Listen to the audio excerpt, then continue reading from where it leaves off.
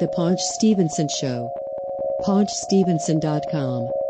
Episode 299. Sunday, October 21st, 2018. Welcome to the Paunch Stevenson Show.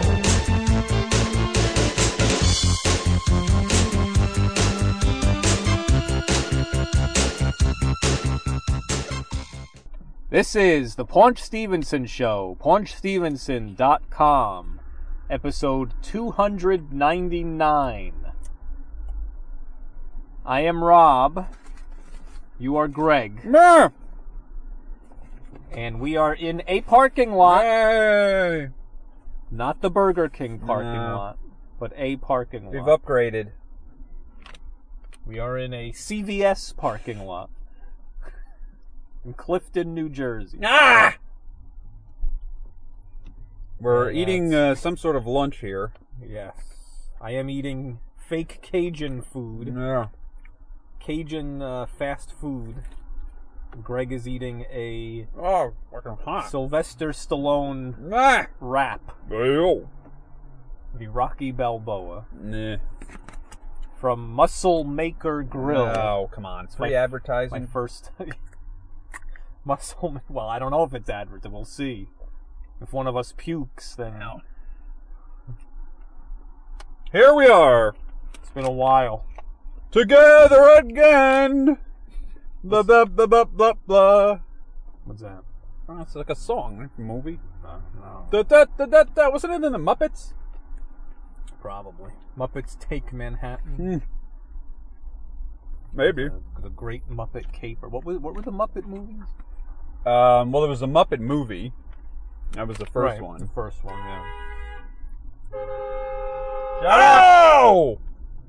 Then Muppets Take Manhattan. there was Muppets Take Manhattan and the Great Muppet Caper. Wasn't there one Muppets in Space? Muppets from Space. That's what it was. Muppets from Space. Yeah, but That was later. I know it wasn't good. It was after Henson died. Yeah, it wasn't good. Not that I was ever hugely into the Muppet movies So some of my favorites. or the TV show. To be honest, I think it was probably when was that? Wasn't that before our time? Yeah. Or the Muppet Show. The TV show was in the 70s. Yeah. At least the first one. Missed it by that much. Okay.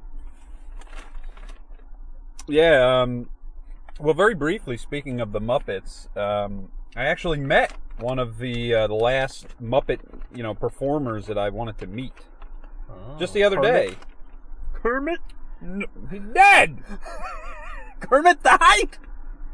Well, Jim Henson. I know. Actually, I met Steve Whitmire, who was doing Kermit for a couple decades, and then Disney fired him. Why?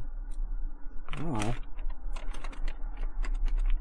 What Had did some he do? difference of opinion.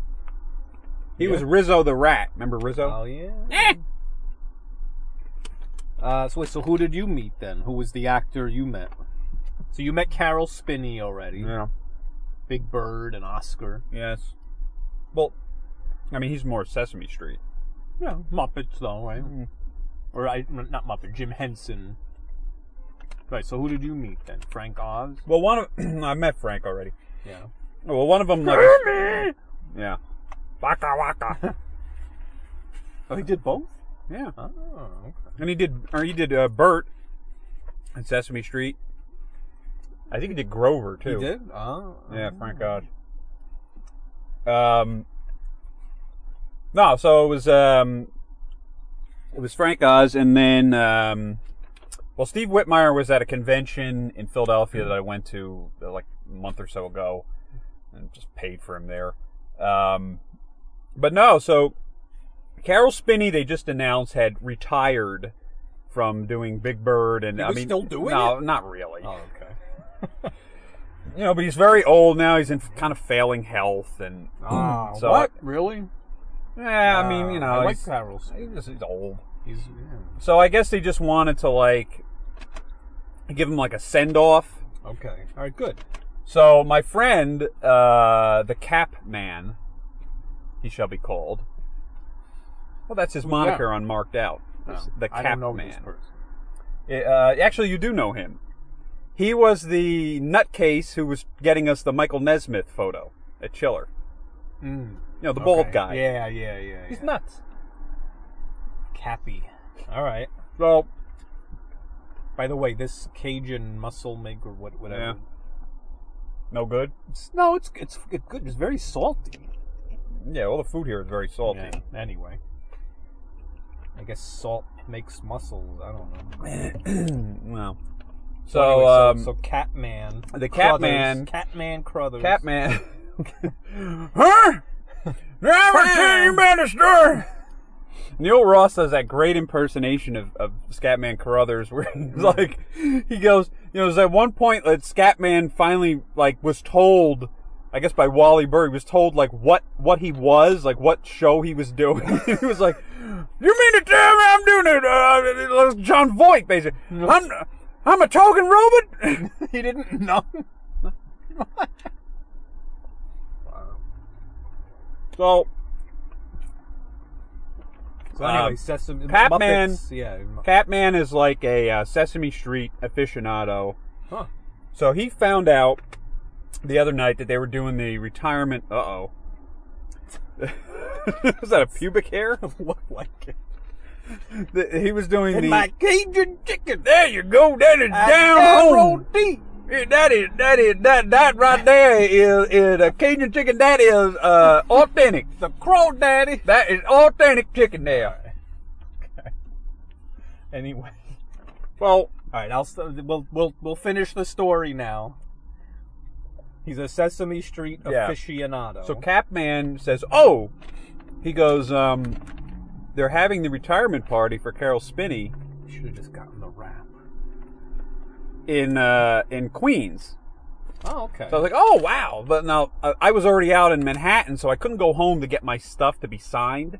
I was like, "All right, screw it, I'll just go." well, you've gotten signatures on. Yeah, but not from Many these things. people. But I know I need these people on it too. the other, yeah, right. Need more. More, okay. But I didn't know who would be there. I just kind of assumed. So one of the people I was hoping was, and she was there, was Susan. Remember Susan from Yes. Sesame Street? Of course. Gordon's wife. Were they related? On the show, yeah, they were were? husband and wife. I didn't realize that. So her real name's Loretta Long, and she was actually there. She was very nice. I got the photo with her, and then I was looking around, and I couldn't believe he came because he's mostly a Muppet Fraggle Rock guy. It's Dave Goles, Who's Dave Goles? Gonzo. Ah, wow. He was there, so I got a photo with him. Talked to him for 5 minutes. Wow, Gonzo. Very exciting. So you got into this? No, I just waited for him to leave. Oh, gotcha. Where was it? What type of venue? Museum of the Moving Image. Oh, okay. Yeah, that's where they have the Henson exhibit. Wow. How's the Henson exhibit? Is it worth? No, I mean it's mostly old, like the old puppets and stuff. Wow. Well, as I drop this all over the place here. Let's see. So We're moving on. yeah. Moving on. Okay. So one of the other big meets that I'm not going to go over that many celebrity meets. There's no reason to, but I went all the way to Washington D.C. back in July. To meet Donald Trump. No, better. Fired. No, I went there to meet for the movie premiere of Mission Impossible. I don't know, number 6 or whatever the hell it is. Right. For you know who was there? Uh-oh. No way. Yes. What do you mean? No way. He's a star in the movie. Help me help you. Help me help you. Tom Cruise. The madman. Yeah. How much taller were you? First of all, was he wearing elevator shoes, or Probably. did you tower over him? Yes. In fact, I literally when so they had the red carpet thing like inside, which was good because it was pouring. And they do this with any like cruise movie like this. So basically, they set up like a fan railing. Everybody's like packed in there, and then he comes down the line. He signs your stuff, and then you give your camera or your phone to one of his assistants. Yeah. And they take the picture. How do you... Sorry. By the way, I would not get this again. I warned you. Hey, my first time. How do you... is there a ticket you have to buy for this? Like, what's the situation? How do you get involved in that? Nah, it was there was like Washington D.C. like radio stations Yeah. gave away the tickets. So you got a ticket. Yeah, well, not me. One of my friends did. He got a whole bunch, and then Wow. I was invited to come. To wait in the line with the fans. Yeah, so I woke But you don't up. get to go see the movie. Well, we could have, but it was so late. I was like, well, I got to drive 3.5 hours home or whatever. I'm not watching. I saw the movie. The movie Mission Impossible. What the heck was it called? Man, I didn't Did they have I subtitles? don't even remember. What? Did they have like Mission Impossible : Yeah, no, it was like Fallen something or other. Well, I don't know. Whatever. So I'm sure the 3 people listening will know what I'm talking about. I actually saw it the next week in the theater, and it was very good. It was one of the better Mission Impossible movies I've seen. yeah. It had actually a lot of like homages and like little things that the original series did. Mm. There was more like James Bond-esque. The TV show. Yes, Yeah. TV show. No, so we were there, and so when they took the photo, you could see I'm basically like hunched, trying to get low enough to get in the frame with Tom Cruise. How was he? Was it just conveyor belt style?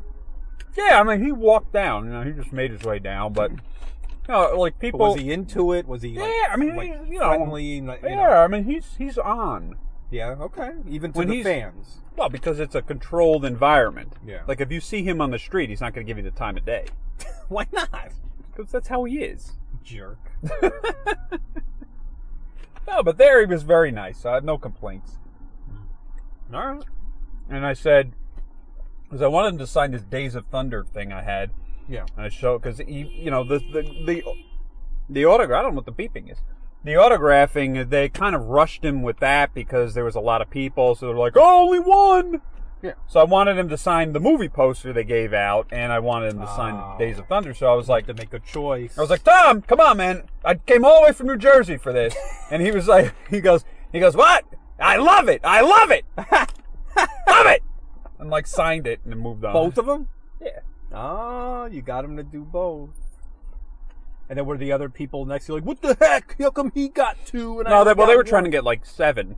So, The collectors. well, sellers. Right. Tom Cruise. Oh. In the flesh. Maybe. Well, We don't know how human he is. so I've been thinking. Oh. These are the things that I think about during my day. So, actually, when we were just at the Muscle Maker Grill, I had to go to the bathroom. Oh, God. And that reminded me that when we were in high school, Yeah. all 4 you're not going to believe that this is true, but this is true. I'm not going to believe it? Yes. All 4 years of high school, You never went to the bathroom. never once set foot. I don't even know where the bathroom was. Oh, come on! I never went to the bathroom. Ever. Once in the whole high school, my whole time. I will say I never had to go. You never ate anything. Or drank. It made no sense. Maybe you're not human. Maybe. I don't know. Tom Cruise is much more human than you are. Inhuman, yeah. Because he actually took a bathroom break at one I point. am inhumanoid. I will say, at the Belleville High School, Yeah.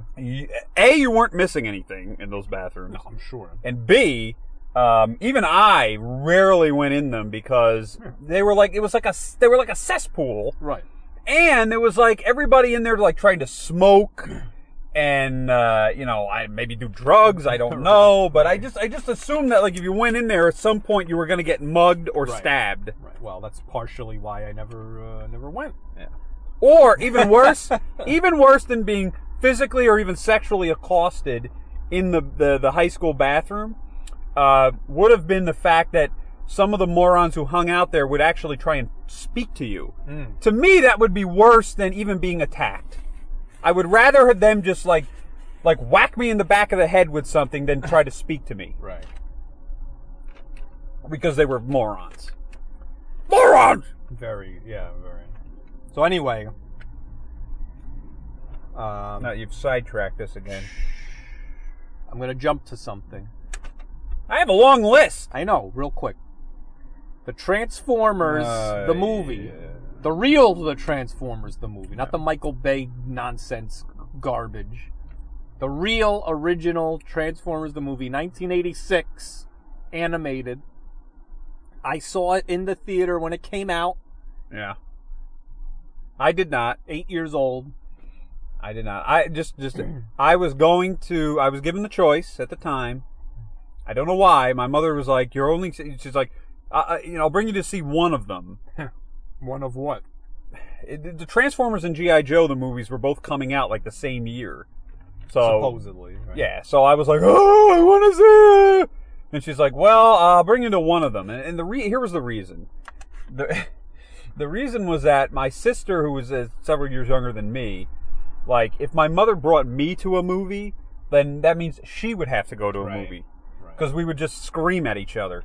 So she was like, well, like, if it was like if we were seeing, I don't know what the hell came out then, Oliver and Company or some Disney movie or something, if we both went, then whatever. But then that was fine. Right. But like if it was a movie just for me, I'd have to pick and choose. So I chose G.I. Joe the movie. Don't ask me why, but I was. Well, because you were a very big G.I. Joe fan. I was a big Transformers fan too, yeah, but I was like, well, I'd rather see G.I. Joe the movie, and then Transformers the movie was in the theaters, was a bomb of epic proportions, so bad that like Sunbow and Marvel, they just were like, well, we can't put G.I. Joe the movie in the theaters because we have no money left, so I never saw it. So you were cheated out of your... So I did see G.I. Joe the movie, and it was terrible. Well, it was pretty bad. All of them. So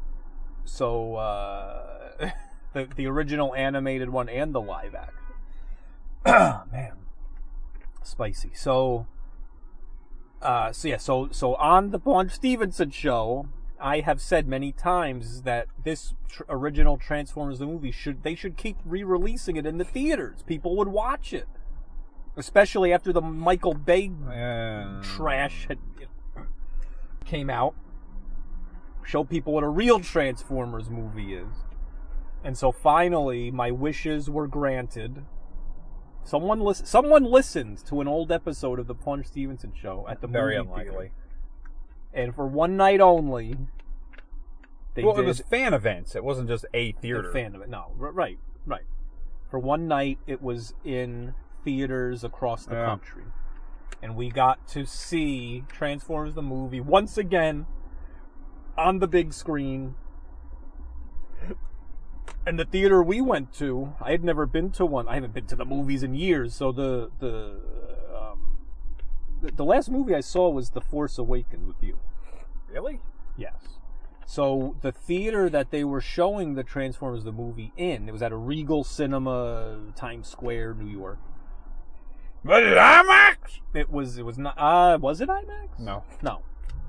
But it was the very luxury. They have these new luxury theaters with the padded seats and the cushioned whatever, and it was very nice. And actually, the theater it wasn't full, but it was about halfway, and people were into it. The one guy sitting next to us, a lot of Asian people. Yeah, the guy next to me was literally recording the entire movie on his cell phone. on his cell phone. As if this is not available on Blu-ray. That's DVD, literally what it was. streaming. It was the Blu-ray. Right. Yeah, actually, you're right. Well, what else would it be? And then the guy sitting on the other side of us, the entire time was literally physically at the edge of his seat, almost drooling. His mouth was open. He didn't move. This was the greatest moment in his life. I mean, look, it was great for me. It was exciting, and we were quoting the lines as they were happening, and everything was fun. But this guy was like, this was a life event for this guy. Yeah. It was great, and they had given out a little mini poster. Yeah, I gave yours is over there. Nah, you keep it. Why do I want it? What am I gonna do? I don't know. Get it signed. I don't know. Make Sell a hat out of it. Exactly. So Transformers. Yeah. It's over, Prime. I mean, let's face it. Never. The first 15 minutes or so is like the movie. No, the rest whole of it's thing. just kind of nah. No, come on. No. Quintessons and Grimlock. Be Grimlock King. Me Grimlock say, get them. Come on, it was a great movie. Oh, you know what I realized? Look, I've seen Transformers the movie, but 40 times? That's it? A lot. No, it's a lot. And of course, you and I love all the voice actors, and we quote it and the line and everything. And for some reason, seeing it in the theater the other week, it dawned on me, because we always talk about, who do we always talk about? Frank Welker, Peter Cullen, they're the main Transformers guys. Optimus Prime, Megatron, Optimus Prime, Megatron, Ironhide, Frenzy, Soundwave, etc. And it occurred to me, I'm watching this movie, I'm like, wait a minute. Peter Cullen and Frank Welker actually had very small parts in the movie. The one guy who was wouldn't shut up throughout the whole movie was Neil Ross. Right. Springer. He's like, and I say it in a good way. I'm like, wow, Neil Ross was the star of the show. It was ironic because Neil Ross had almost no role at all in the original series prior to the movie. He was more of a G.I. Joe guy. Right. And I love him as Voltron. Springer. I loved it. Springer had so many quotable lines in that movie. And of course, Judd Nelson was great, and Leonard Nimoy, Susan Blue, Orson Welles did a great job. Eric Idle, who I met recently in New York City. Yeah. So anyway, it's very good. It's very good. Yes. What else? There's been a number of we're speaking of movies. Obviously, one of the big kerfuffles of the summer, if you will, was the whole Movie Pass debacle, which neither of us use, but no, this really annoyed a lot of people that I know. Explain. Well, it's just that Movie Pass came about. And basically it was a subscription service. You pay whatever, $8, $9, $10 a month. And then you're allowed to watch movies at the theaters. And, I don't remember if there was initially limited by a number or anything like that, but, you were able to use it. And then within I guess just from the blockbuster movies and all, within, I don't know, not too long a time, all of a sudden it was Movie Pass, they just started changing all of their rules and limiting and saying, well, you can use it, but you can't use it for the premiere of the big movie and this and that, because they know they wanted you to use it on $12 movies and not $25 movies, because you're not going to make any money that way. The service made no sense. Right. And essentially, it never should have existed. AMC, which owns almost all the theaters for the most part. They do, yeah. They should have just made their own service, which they now have, which is why MoviePass is dead. But it was why weren't they doing that? It made no sense. Why are they doing it now? Well, I mean, it's just, they used to have a rewards thing, but now it's I I don't know. It's, I guess people that see a lot of movies, they want to be able to just buy it and just go in or something. I don't know. I don't know that you really get anything of value by. Who's watching all these movies? First of all, what movies are out there that are actually worth watching anymore? Well, I mean, you have people that every other literally... day it's some dumb Marvel movie. It's like, oh, it's Grassman. It's I know, but Cloud Man, the movie. It's like, who's watching this stuff? Well, people. That's all people will see. They're not going to see, what else is there? What else is there? Well, there's other movies. It's just people don't see them anymore. Like like last year or whatever, like that 3 Billboards movie with Sam Rockwell. I saw it. Right. I didn't see it in the theater. I saw it on like television. It was very good, great movie. But like people don't go and see those. They because they got kids or they're teenagers. Those are the people that go to the movies. Yeah. They want to see Disney or Pixar. Or, the Marvel crap, or whatever god-awful things that DC has put out. And the other thing is that we've talked about here on the Paunch Stevenson Show before is, yes, when you and I were growing up, the 1980s, 1990s, what did we have in our living room? A little 20-inch TV. Yeah, well, yeah. You get cable, HBO shows movies from 5 years ago or whatever. So you go to the movie theater to see the latest movie on the big screen, the sound. Yeah. Now, everybody has a 60-inch movie screen in their living room with a couch and snacks and a bathroom and whatever. What do you need to go to the theater for?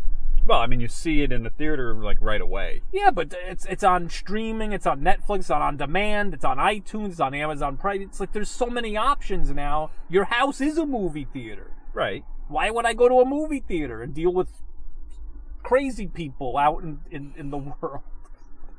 Nobody there. There's so many movie theaters now. I mean, you could almost, unless you go like the opening night. How are they staying open, these movie theaters? Oh, I guess popcorn. Yeah. They're charging Popcorn, yeah, I know. $10 for a popcorn. 4,000% markup. Well, that's the only thing they can make money on. Yeah. They can't make money on the movies themselves anymore. The studios are the ones making all that. So. Yeah. Good. Oh, well. Speaking of movies, there was another debacle for the Oscars. Because the Oscars they want to create a category called Most Popular Film. What? I don't know what that... I mean, that's basically... According to who? Well, again, the Academy. But again, basically what that says is, from the Oscar perspective, it's like, we realize that 90% of the people that watch movies anymore do not care about any of the Oscars at all. No. Because... It's a scam. No, I know that, but I'm just saying, like, this goes into what you were saying. 90% of the people are watching dumb superhero, blockbuster, whatever movies. That's right. Those movies are terrible. They have no Superman, substance. No, I know. Superman versus the toilet or whatever these movies. But there's no substance to them. Although I must say, again, Mission Impossible was very entertaining. Good. But there's like no substance to these movies. So it gets to the point where it's like, well, the Academy Awards, like, what are they voting on? They have to vote on things, and they want people to watch the Oscars. But if the only thing you have on the Oscars are movies that no one sees, Right. it kind of doesn't make sense. So now everyone's like complaining because they're like, well, they're just kowtowing now. Most popular film. Like, ugh, who cares? Who cares about any of it? I mean, it is an art. It's a form of art at the end of the day. Yes. But the movies that would win these Academy Awards, no, it just never made sense. That's what I'm saying. Well, again, there was one of the problems was it was all political. It was all for many. Well, it wasn't internal. No. Originally, it wasn't, and then in the 90s. I'm saying. I'm not saying 50,000 years ago. I'm saying in our lifetime. Right. In the 90s, Harvey Weinstein started campaigning his films for Academy Awards. He would basically buy. Yeah, it was basically buying people off, and so his movies would win over much, much more deserving films. You know, right, and the best actor goes to, and you're like, oh, it's got to be this person, and then this other person, like, what? Roberto Benigni, what? Come on. Rigged. Plus, I just don't. Plus, it's let's see what this celebrity's wearing on the red carpet. What $1 million dress are you wearing? Who cares? Well, women like that. Who cares? The housewives like that.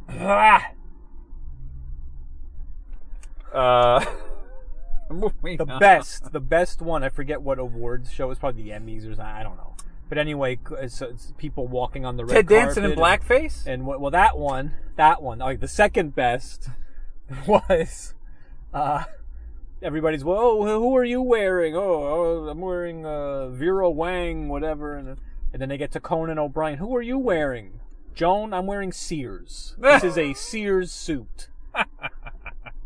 And then walks away. So, speaking of MoviePass collapsing, apparently Sears is on the way out along with Kmart and Toys R Us. Toys R Us is coming back. Yeah, they're not coming back. Jeff's Toy Box. What is that going to be? Come on. That's nonsense. Garbage. Jeff's Toy Box. So, wait, Kmart too? Well, I mean, aren't they the same company how as is Kmart Sears? even still in business? Who's going to Kmart and for what? Well, it's at this point... You have Target. What do you need Kmart for? You have Target and Walmart. Stuff at Kmart. Target and Walmart. Yeah, Kmart's I don't like Walmart. Kmart's like the Sega of department stores. At Sears, there was still stuff I would buy at Sears. Sears? What? Stuff around the house. Craftsman tool sets.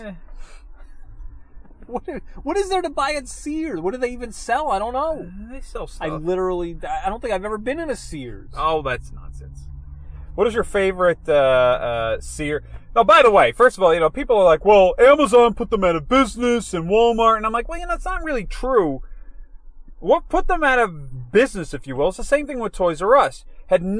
Part of it was like part of it was like competition and all that kind of stuff. But one of the big reasons was these companies several years ago were bought by investors, like hedge funds and stuff.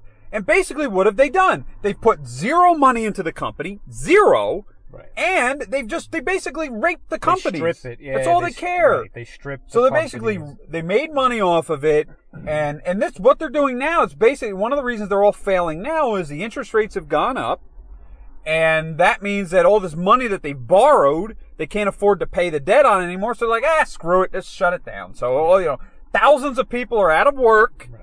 And all that kind of stuff. There's, big, talking about big box retail space. Yeah. That's gone. So it's bad. The whole thing about it is bad. Yeah. But anyway, so I don't know if life goes on. No, well, it's bad. Yeah. We'll see. The friendliest church in the world. All right. Looking at that bus. That bus didn't look too friendly. And do you have any favorite Kmart or Sears memories? I have some.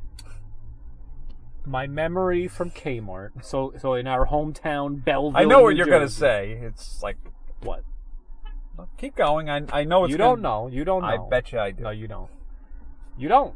Fine. I'm not going to tell that. You tell that story. Well, you don't even know what I'm going to say then. Just go. So Belleville, New Jersey, in the mid 1970s or late 1970s, a Kmart opened up in Belleville, New Jersey. It used to be a factory.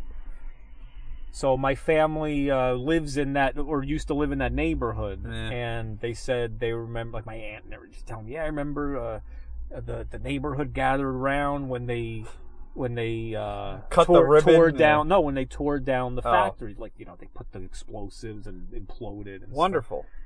So anyway, and then they opened up the Kmart in the late 70s. So in the early 1980s, I didn't realize this as a child. This was like kind of a new store. I didn't know. But anyway, my mom would take me to Kmart, do some shopping, shit. At the time, I was in kindergarten or 4 or 5 years old. And they had I don't know if they still do. They had a cafeteria in the back. Yeah, I don't think that's there anymore. And I would get They had like hot Slurpees. dog or that was in the front, but in the back they had an actual cafeteria, and you could get the tray, you could get a hot dog or grilled cheese or whatever, and they had these big soft chocolate chip cookies. That's my memory from Kmart. The big cookies. That's my it. mom taking me to Kmart. What do you mean that's it?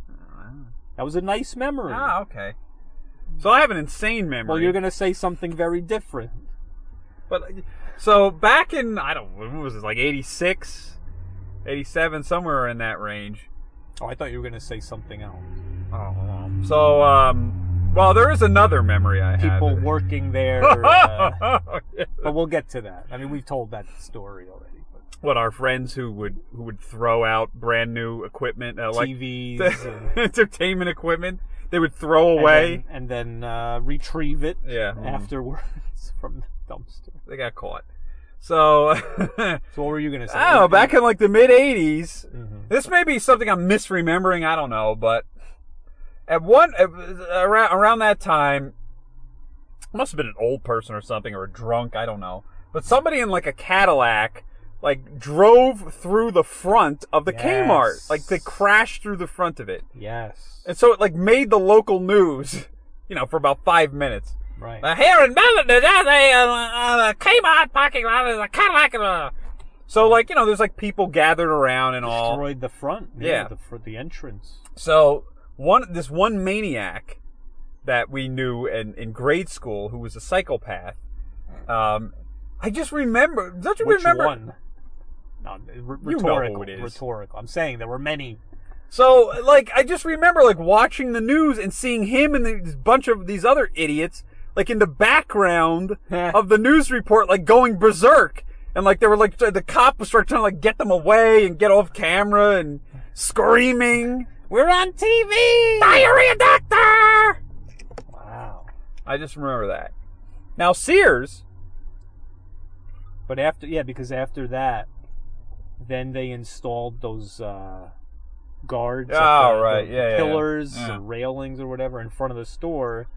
Because remember, they didn't have those before that, and then they installed those things. I still don't know how somebody went through the front. I mean, it was in a parking lot. It wasn't like a street. I don't know. Well, anyway, so from Sears, I just remember like in the early 90s, when there was a number of like video game systems that came out like in 92, 93 that were garbage. They were the first, right? But they were the first like CD based systems. Right. 3DO and Philips CDI, Sega CD, whatever. Well, no, Atari Jaguar. Actually, Sega CD. I remember the Kmart, that same Kmart. They had a pretty big video game section. Yes. And I remember, like, when the Sega CD came out and all that, I remember going in there and just like walking around and looking at them. Oh, okay, Sega, and not buying anything. Obviously. Because it was $1 million. Yeah. But so the point being, at the time, back in the 90s, like it wasn't like Sears was like this big upscale place. There was much, there were more luxury stores, if you will. Yes. But like Toys R Us or Kmart or Bradley's or whatever, anybody else that may have sold video games, they never would have had these systems on display. So I remember, and again at the time, I love video games. I love seeing new video game systems, whatever. And the only place that you could see and like actually demo systems like the 3DO or the CDI or whatever was at Sears. Don't ask me why. Like Sears, they didn't have like a Genesis set up or a Super Nintendo. They had a CDI. Yeah, the new stuff. Yeah, but it wasn't even that. I mean, the other stuff was pretty new too. It's just they were the only ones dumb enough to like waste like demo space on like a $700 no one would ever buy. Dead in the water. I know. Like Neo Geo. The Neo Geo when it came out, like I think Sears had one there. Not dead in the water. Dead on Arrival. Right. DOA. It was like no one was going to buy these things. And even then, this is even in the early 90s. I mean, you would walk around that section in the Sears and they have like VCRs and like blank videotapes to buy and televisions and all. And then they have like a Philips CDI and all. But it was like, I mean, you could stand there and play it for like 3 hours. It was a ghost town. They had no one working up there. Like nobody went in that section. Right. The electronics. It was dead. The one thing I remember about the CDI was on the commercials. One of the selling points. So yes, it had software, educational, and video games. One of the selling points was it also had video CDs. So you can buy movies. You could buy VCDs. Actual Hollywood movies on VCD, put it in, and now you're instead of dealing with VHS tapes and having to rewind, you just look, it's on a disc. It's lasers. No, it was higher quality. No, that's what I was going to say. The VCD, the movie had to be so compressed that it was like, why you're going to watch you're going to buy this $700 machine, buy your same movies on a VCD. Or Laserdisc. That's half the quality of the VHS. So it was much worse than like Laserdisc and Laserdisc was CED or whatever the hell that was. No, CED was garbage, but yeah, the VCD. This Philips CDI was just a disaster. Oh, it was terrible. I mean, the controller that it came with was like a half controller, half remote. It looked awful. Garbage. It looked like something you would like use to play with like a remote controlled like helicopter or something. Yeah, garbage. Terrible. Yeah, the Sears. Well, and the one at Willowbrook Mall, the Sears at Willowbrook Mall now is half Sears, half Dave & Buster's. Yeah, the second floor I think is a Dave & Buster's now. Which I went there. I played. They have I don't like those. There's a new Cruisin' game. Yeah. Cruisin' Blast. Remember Cruisin' USA, Cruisin' World, Cruisin' Exotica. Now they have Cruisin' Blast. I thought it was actually fun. I like those kind of. Oh yes, they are racing fun. games. They're very fun. The arcade style, not simulation style. Yeah, simulation that can be a little. But they tough. also had they had that. They had the Mario Kart arcade, right? four-player thing. Yeah, they had a lot actually. The Star Wars one, the Dark Escape for the. Oh, that's terrible. The Star Wars sit down one where you're terrible. So what else? Oh, I know what else. A big one. A big Paunch Stevenson show update. It's big. It is. I'm riveted with anticipation here because I have no idea what you're talking about. I can't imagine anything's big. It's big. It's made out of pudding. Oh, the poor Kaz. It jiggles. No. The Kaz. Theo! I'm behind bars now, Theo. Prisoner Bill Cosby. Guilty as charged. Wow. Bill Cosby, as you call him. No, I call him You corrected me. Actually, some people do say Cosby. Bill Cosby. Now, what we need to do, unfortunately, what this means is we have to go back from episode 1. Any mention of Bill Cosby, any impersonation, any skit, we have to wipe from the archive. Oh boy, that's because we were celebrating a crazy person, a sexual predator. Well, I mean, we didn't know. Nobody who knew. People knew, obviously. Other than the victim. No, I'm being very serious. This is very, very disappointing and to say the least. It's very. Well, I never liked him. You didn't? No. I liked his comedy. I liked Fat Albert. Right. But I never was a big Cosby He show was on the guy. Electric Company. He had all those stand-up albums, stand-up routines, the special comedy special, the Cosby Show. I Spy. And then to find out this, it's like, my whole life is a lie. Well. Come on. So, Bill Cosby. Get out of here. Speaking of Cosby. Was he in his 80s? Yeah, he's up there. In prison. Behind bars. They threw the book at him. Literally.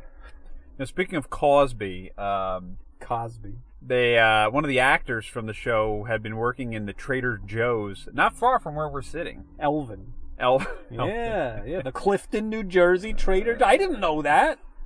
I didn't either. I would have gone there and said hello to him. Well, you can't anymore because he had to quit. Yeah, because he was stupid. He was woman. shamed.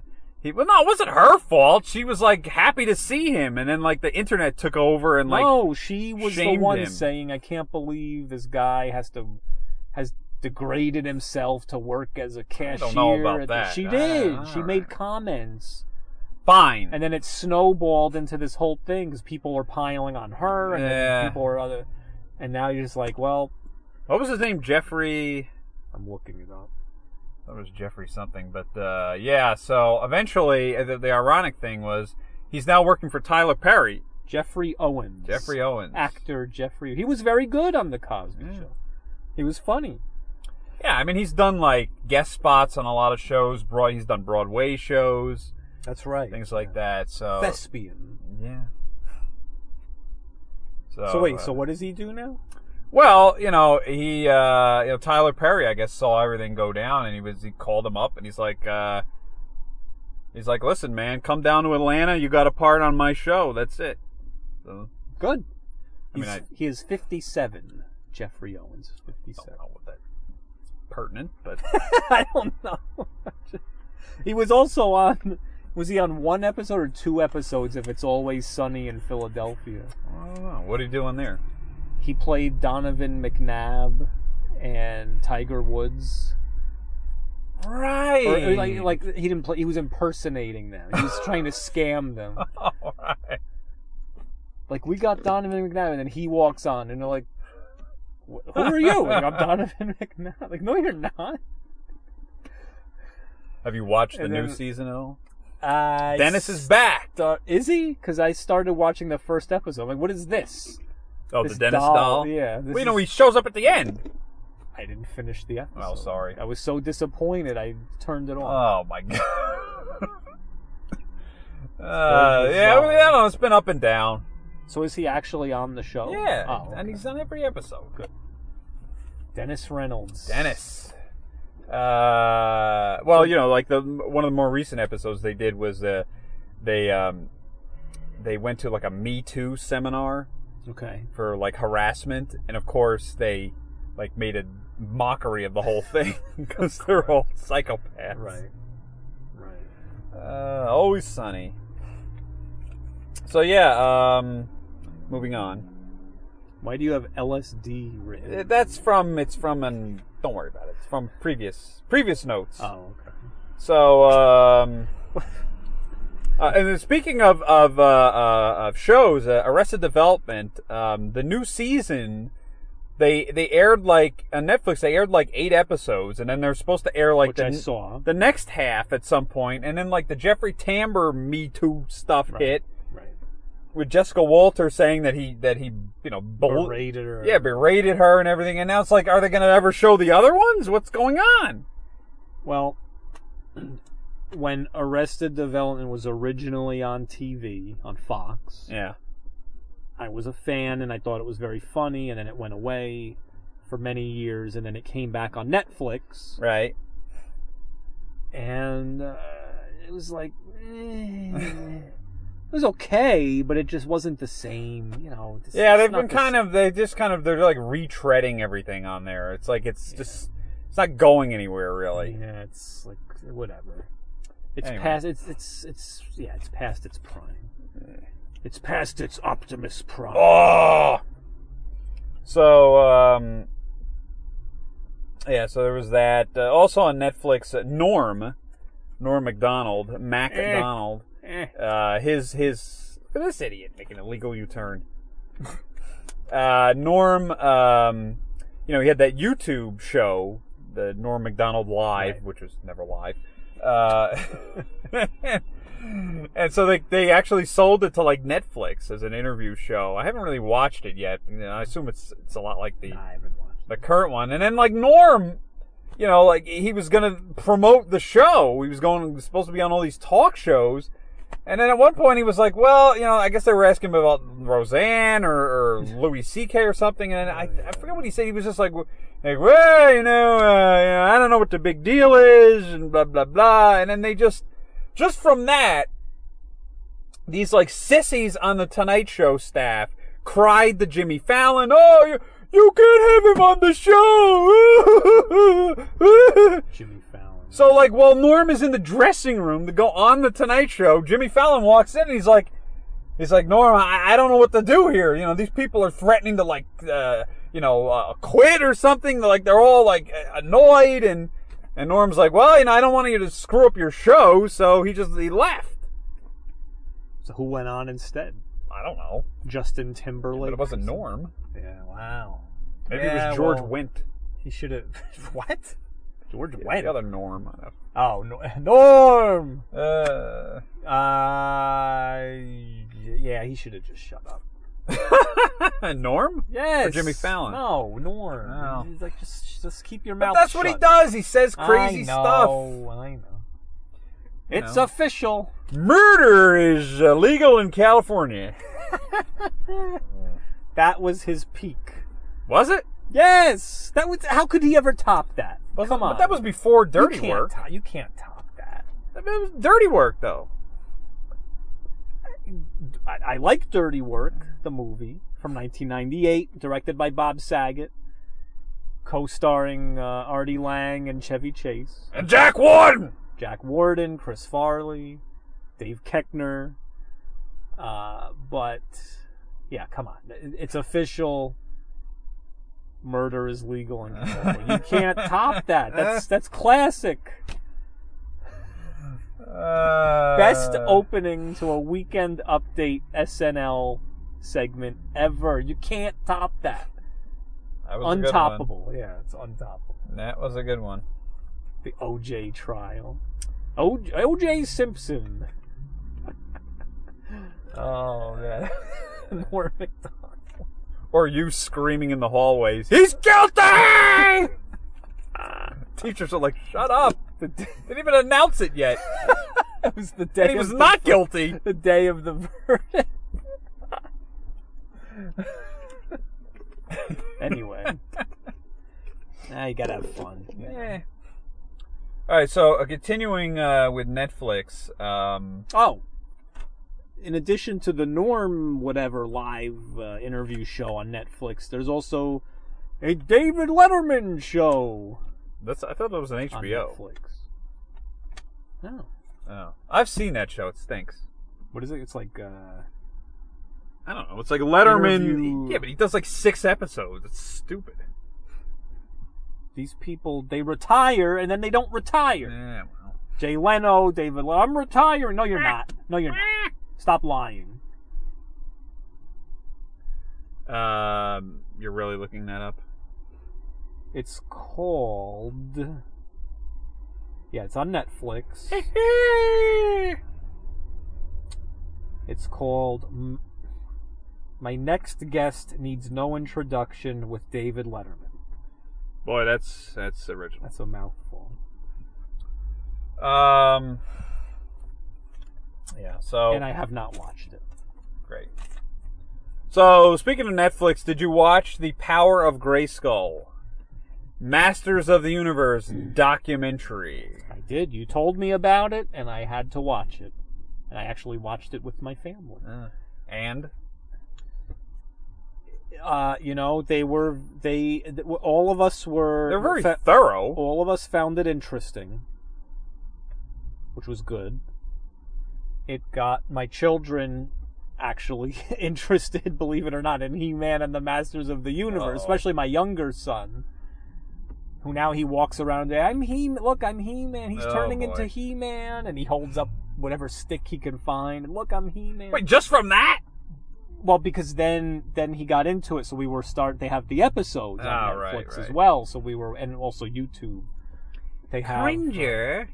Yeah, so we've been watching it again. It was very good. The original He-Man, not the later incarnations. No, always the original. Come on. This new garbage. Do you do the Skeletor voice for him? No? No? Beastman! Yes! Evelyn! You get him the old toys. You. Huh? You can get him the old toys. Or if you spend $200 on the new toys. I still very anatomically correct. And I sold them on eBay. But okay, so it was I found interesting. Yeah. They spoke about the origins of the toy, because it was originally a toy line. So I mean, a lot of the interviewees on there were people that worked for Mattel. Right. So that was interesting. But what I also found interesting was once they actually put the toy line into production, the guy, I can't remember his name, but he was in charge of the producing that toy line, talking about how, okay, well, we were given this much budget, not a lot. So the interesting ways that they cut corners or that they were able to make that, like, for example, one of the stories I tell is I was very into He-Man and the Masters of the Universe at the time, 83, 84, 85, 86. And one of those Christmases, I got Castle Grayskull. Came in the big box, because always on the cartoon it seemed so cool and mysterious or whatever. So to get the big box, unwrap it, oh my God, it's Castle Grayskull, this is amazing. And I never said this at the time as a child, because I was a very appreciative child. But I remember opening, now I'm 7 years old, I have this crazy imagination, it's going to be just like the TV show. And then I open it up and like, oh, I can't wait to see what's inside Castle Grayskull, what's inside. And you open it up and it's like, nothing. Yeah. Nothing is inside it. Well, I mean, they were cheap. But right, they were cheap. So now to hear them speak about it in the show, it's like, well, we didn't have a lot of budget. Yeah. We told the people at the factory, like, just spray paint the front. And well, actually, I found that very interesting. So what the guy said was, that's right, when they were making the because the castle itself was, the way they sculpted, it was probably injection molded when they made it or whatever. Right. So it was very intricate. It was like almost like a clay sculpture, and it looked great on the outside. And so what the guy said was that they were like, well, they were trying to paint it. And in a very uniform way. And it was too difficult because it had all these like nooks and crannies and all. And the guy was like, "Nah, just do it. Just spray do anything. Make everyone look unique. It doesn't matter. Just spray paint it next." So I thought that was kind of interesting, right? But then he's like, "Yeah," and then on the inside, we didn't have budget to make it real fancy on the inside, so we just had someone make like little paper cutouts and there you go. Bad. So I'm like, oh, okay, well, now that makes much more sense. Yeah, I actually had both castles. I had that one and the Skeletor Snake one. Mountain. Yeah, the Snake. Yeah. I think the Snake Mountain was a little bit more intricate. It was. I know. That was a little more intricate, but then, I mean, those were both dwarfed by the Voltron Castle of Lions. They had a castle? Yeah, I had it. I didn't know that. That thing was awesome. Yeah? That thing I never even knew about that. Oh, God, I think it was, because the lions that I had were like, the full-size ones were like die-cast metal. And they were big. Yeah, that thing was huge. Yeah. And that thing, and the castle had like all these like trap doors and little things, and I'm telling you, it was really, really intricate. And I would play with Voltron all the time, like, He-Man. Yeah. Well, also, if you remember, believe it or not, the GoBots. I can't remember what it's called, but they had that big, like, walker thing. It was like, it looked like a giant, kind of like a giant robot dog or something. Okay. But it also, like, if you had the toy of that, it was big, but it could also convert into like a what do you call it? Who made the GoBots? Is that Tonka? Tonka. But that one was a little bit more intricate too than Castle Grayskull. Yeah, I mean, and a Transformer. What did you have? A Transformer? Metroplex, that was a piece of Fortress junk. Maximus. Yeah, those are junk. Yeah. Yeah, I mean, even the Hasbro stuff was junk. Yeah. I don't remember who made the Voltron stuff. It was another party. It was somebody that like never heard from them again. They may have been European, but they had like the best stuff.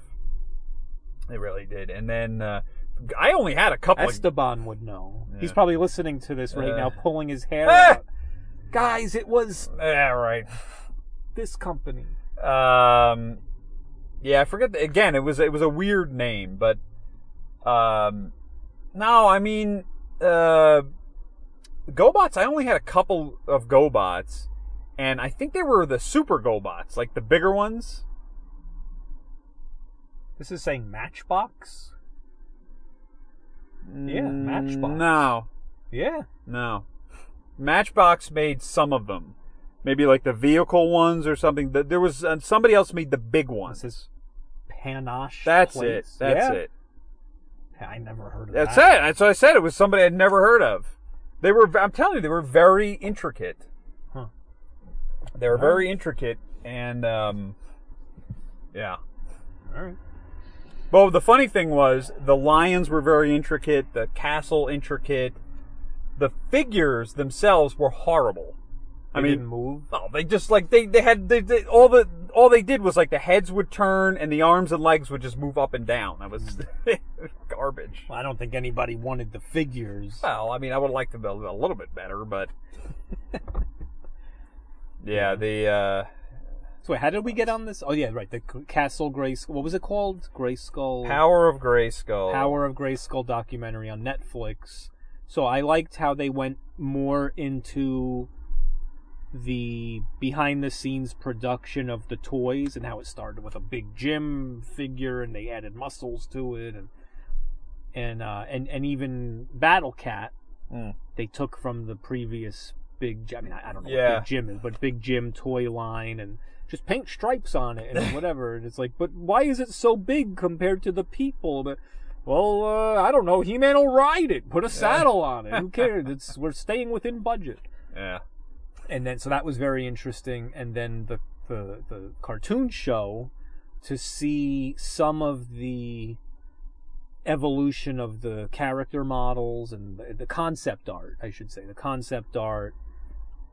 They went into She-Ra a little bit as well. So that was, I wish they had gone even a little bit more into like the paintings and the background artists, like more of the filmation side of it. Well, I mean, like Lou Scheimer's dead. But, well, I know. I mean, they had some people. Yeah, they did have that. Well, I mean, they had Alan Oppenheimer. They talked to him. Yeah.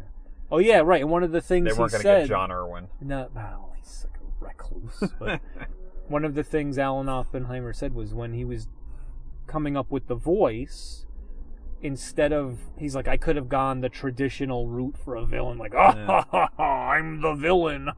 But he said, I don't know. For some reason, he wanted to be a little more funny, like a little more humorous with it. So that's why he came up with the more comedic laugh instead of like, it's like, He-Man. So, yeah, it was interesting. That was good, yeah. But then he's talking about John Irwin. He's like, John, I call him up. I'm like, John, you come to one of these conventions, you'll have a line down the street with what? Don't they know I'm not actually He-Man? I'm just a guy. I'm not He-Man. It's like, that doesn't matter. And then there was some kid that I think they had the actual kid, and he was like sick or something when he was a little kid, and he wrote to Alan Oppenheimer or something like that. Yeah, we talked about that recently. Yeah, and then and he played the tape. Like John Irwin made him sent them a cassette with Alan Oppenheimer. Like the two of them made like a greeting. No, but for you the and kid. I talked about that on the Punch Stevenson. That wasn't in the documentary. Yeah, it was. No, it wasn't. I thought it was. I didn't see that part in the documentary. Oh, wow, now I'm really misremembering. That was, see, we did our own documentary. Punch Stevenson show. And then they talked about Joshua, I heard you. Hello, Joshua. Yeah. No, then they talked about the movie with Dolph Lundgren and Frank Langella. The interesting part of that, Langella was really into it. He was I really wanted this. I had this great fight scene that I trained for at the end of the film, and it got cut. And it just ran out of money. And they were like, nah, just cut it. Just have him axe him to death or something. So but by the way, Alan Oppenheimer also did Cringer. Yeah. And Man at Arms. Right. I mean, Filmation had 4 voice actors. Those were very, very different voices from each other. It was very versatile. But so I was going to say about that. I mean, when he did Falcor on Neverending Story, it's a totally different voice. With the motion picture, Masters of the Universe, they have these concept artists, right? This guy who's, first of all, I'm amazed that all these people save all this stuff. Right. Like, oh yeah, it's in this drawer right here, and here are my million different files, and it's like, why? How do you have all this stuff? But so he was like, so I came up with this art for He-Man, and then they wanted me to do another version. I'm like, you already have He-Man already exists. Why do you have to reinvent the wheel here? But that's how these movie people at Hollywood. Oh, now it's Hollywood. Now we have to make it our way and whatever. So I thought that was interesting. The evolution of the concept art. But so you had that guy, and then like you said, Frank Langella was talking about it very seriously. Yeah, he's a serious actor. And then it would like intercut between him and then Dolph Lundgren, who was just like, yeah, it was just a silly movie.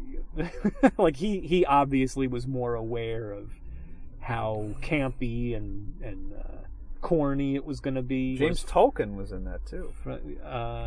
Slacker. Was he in that? Yeah, he was the cop. Slacker. Courtney Cox. Yeah. Robert Duncan McNeil was from Star Trek Voyager, who we also met. That's right. Yes. Yeah, it was bad though. So yeah, Grayskull, the documentary was good. The Power of Grayskull. I found it interesting. But now, okay, so here's the thing though. Here's what I want to happen is, okay, you have a documentary like that. I hope that kickstarts a... Literally?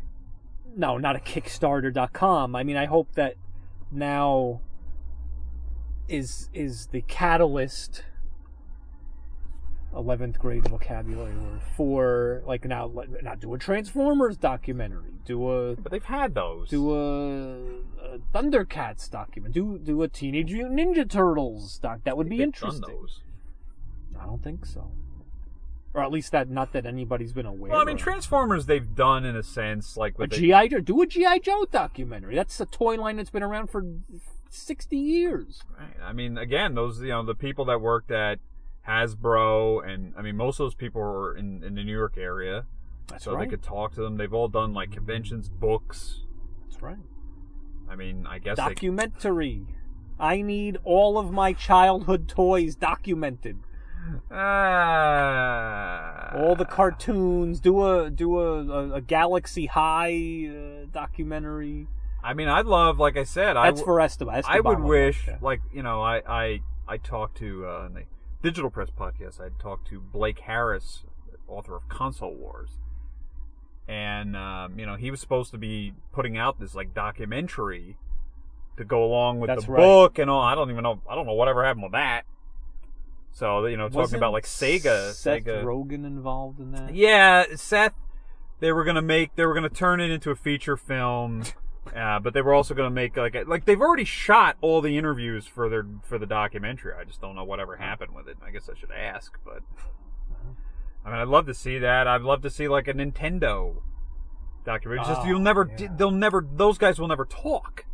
Like the Japanese are not into that. They're not at all. Preserving. Yeah, they're not gonna speak. No. I did see recently there was a photograph of... All you need is a photograph. All I need is a miracle. No. All you need a photograph. Whatever. Bingo. No, but there was a photograph someone shared online recently, and it was Nintendo headquarters in the 1800s. Yeah. The late 1800s. It was very interesting to see it. It's black and white, of course, but it was very interesting. And it looked, to be honest, it was like this little building. It looked, it was small, it looked Japanese. Right. But if they didn't tell me that was taken in the late 1800s, I would have thought that was from the 60s. It looked much more modern than it actually was. I don't know, just the look of it. It just didn't... Very naively, if you tell me Japan 1800s, I think little... I don't know, like little pagodas or shacks or whatever. Racist. No, not racist, just ignorant. That's ignorant. But so there was that, but also a little fun fact about the Nintendo, because we're talking about documentaries. So the Nintendo 64 is, look, we all know Nintendo purchased the Nintendo 64, what became the Nintendo 64 hardware from the company called Silicon Graphics. Right. Well, they licensed They it. worked together, yeah. Well, again, that was in Console Wars, that was Tom Kalinske wanted to use that as the next Sega. That's system. what I was going to say. Silicon Graphics. After he wanted to do the PlayStation, which Nintendo was also going to do. Right. So Silicon Graphics, according to what I read, had actually gone to Sega first. Right. And that didn't work out. And then they're like, hey, Nintendo, we have this hardware. Actually, and Nintendo was like, okay. Yeah, so it could have been the Sega 64. Right. Tom Kalinske actually, when that fell apart, Tom Kalinske felt bad for those guys, and he was like, go to Nintendo. No, literally, that's literally what he did. He didn't like. He's like, listen, you have something good here. You should. I wouldn't. He's like, basically, I wouldn't stand in the way if you tried to shop it to somebody else. Essentially, that's basically how it came about. Wow. And then Nintendo, By the way, Tom Kalinske, he was involved in He-Man. Well, yeah, because he was Mattel. He was the chief. So look at that; it all tied to the full circle. Right. Full circle here. Listen, on the Tom Kalinske is for our generation and our childhood and teenage years and all. I mean, the guy. There's a lot of people don't like him in the video game world because they're morons. That's why. Because they just, I don't know. They blame him because like the Saturn was a failure and Sega fell apart. It wasn't him. It was not him. Or at least Japan. Not 100% him. It was Japan. Yeah. He tried to do, and again, he was somebody that Sega. You talk about a limited budget. I mean, Sega never had much of a budget. Certainly not compared to Nintendo. No. So Sega was ultimately, if you look back on it in hindsight, the way things ended up playing out, Sega was a small, I'm speaking relatively, this small Japanese company that happened to get lucky with the Mega Drive. Right. That could have been the turning point. Well, they also had very popular arcade games. Right. But that could have been their turning point, and they were set up for next steps, next levels, how we're going to follow this up, and they just botched it. One step after the other, botch. They just had poor, what it came down to was they just had poor leadership in the sense that the American guys saw one thing, and the Japanese were like, no, we don't agree with anything. We know best! Yeah, of course. Well, But, in hindsight, it turns out, actually, the Sega USA, Sega America, actually probably had the better path. Yeah. If they were allowed to make their ideas happen, that actually probably would have worked out better. Right, because the vacuum that they left from their failures was easily filled and then some by Sony with the PlayStation. And Microsoft. To an extent, Microsoft was a little... No, but more Sony. Right, you're right. Microsoft was a little bit later. That's right, you're right. But Sony, the Saturn and the 32X and Neptune and Pluto. But it wasn't just that. It was the fact that Sega was open to more, not adult-oriented, but more, they were open to games that were more for teenagers and young adults. Less cartoony, more gritty. Right. Afterburner, Shinobi, like Space Harrier. Full motion video and more violence and that kind of thing. They were more open to that. They were more open to third parties, PC developers that, would make games cross-platform and all that. They were much more open to that, whereas Nintendo wanted more exclusives and things like that, and more, they wanted like the last, like stamp of approval kind of a thing. Right. So that sort of went away. Now, speaking of those, and speaking of the classics that have come out recently, now, did you see the N64 classic pictures that were shown on the internet? So do you think they're fake or not?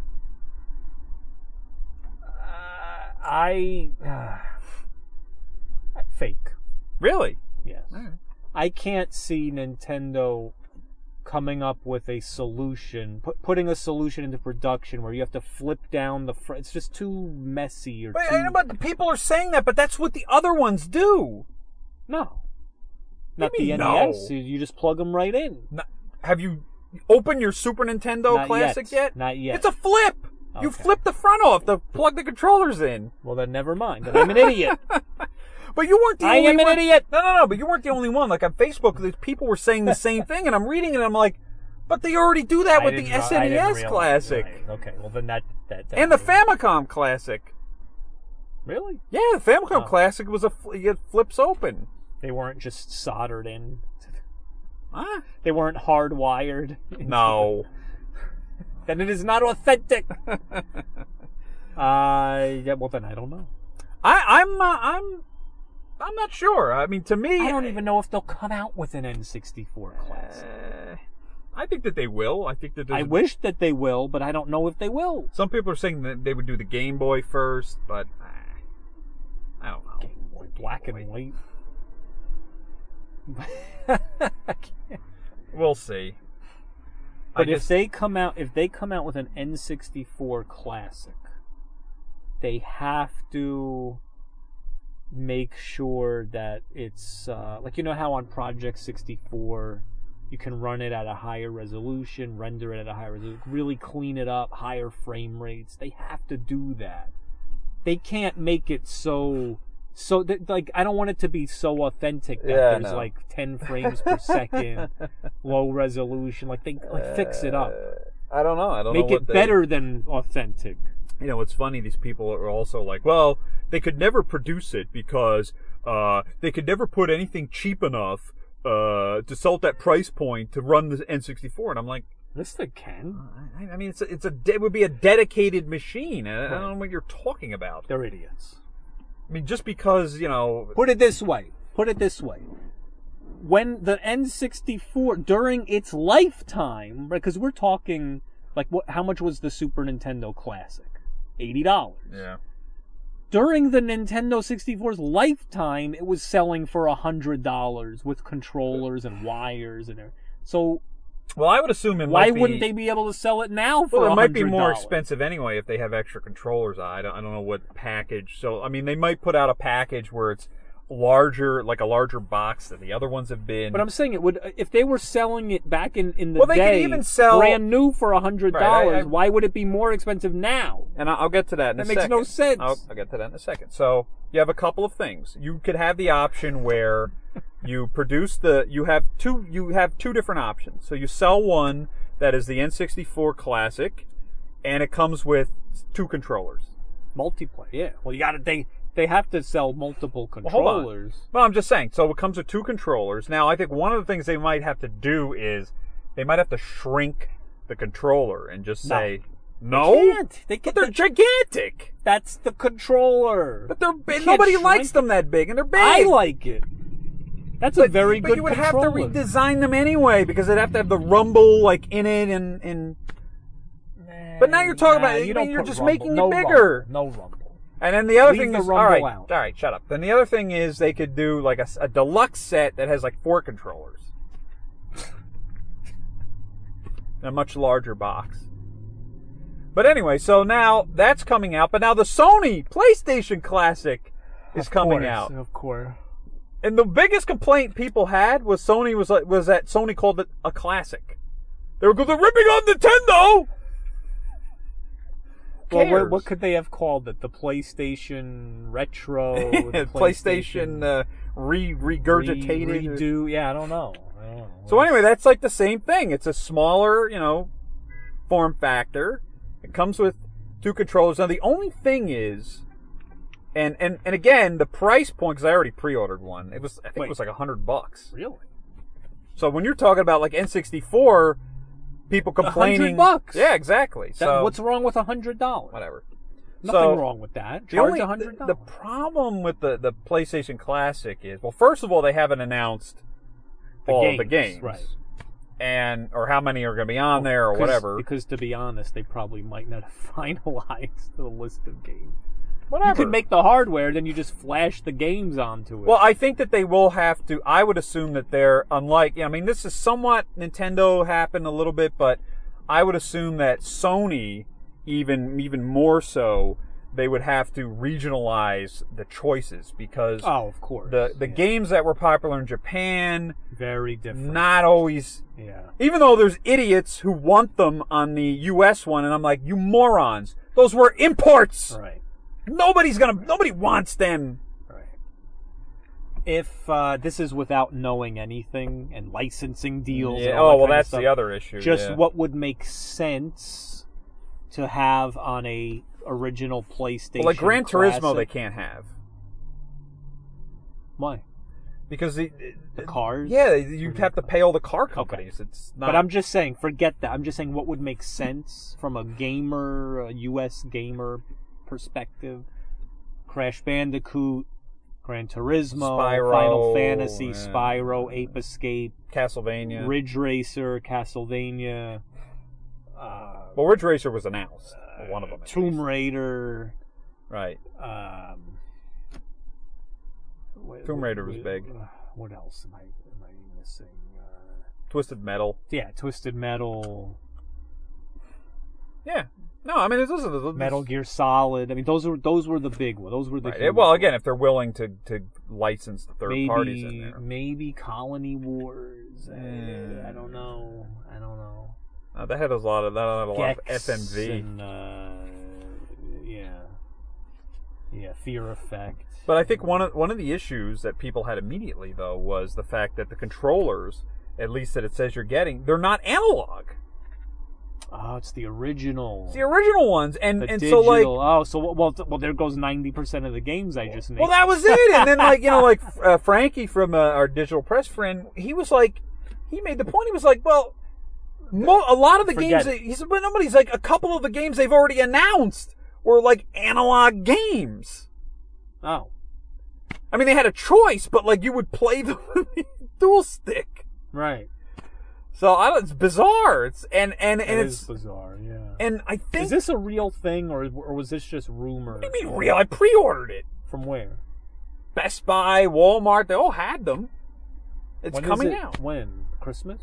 Yeah, like end of November. Huh. Well, it's definitely coming out.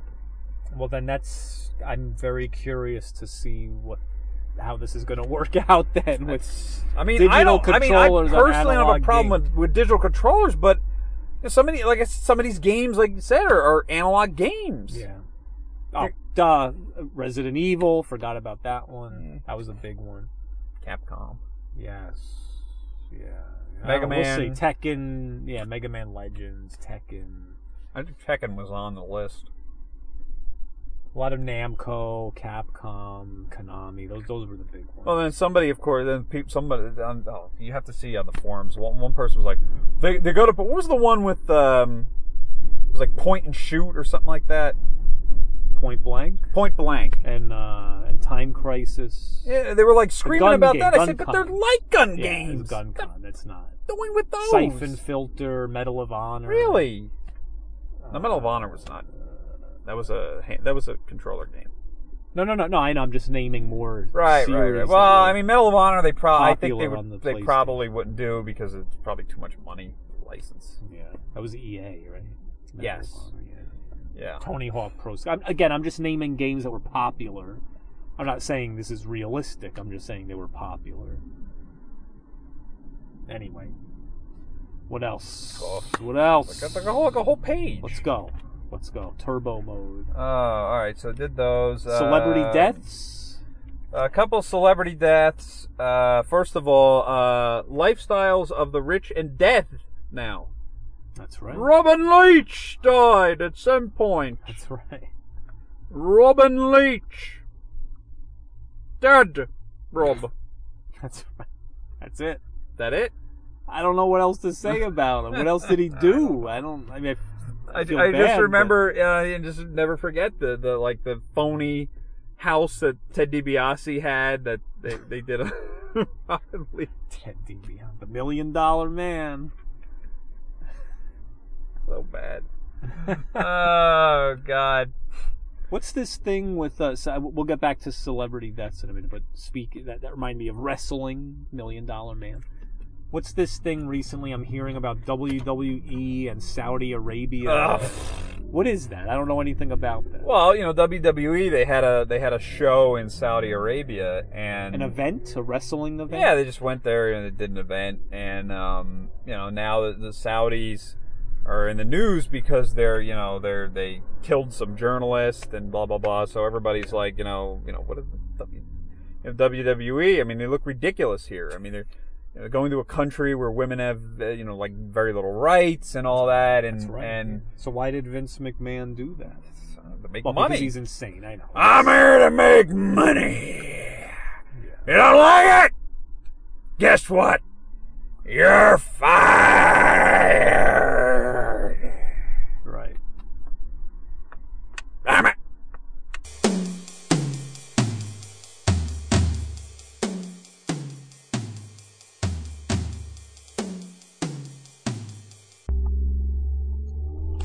Recording, full battery.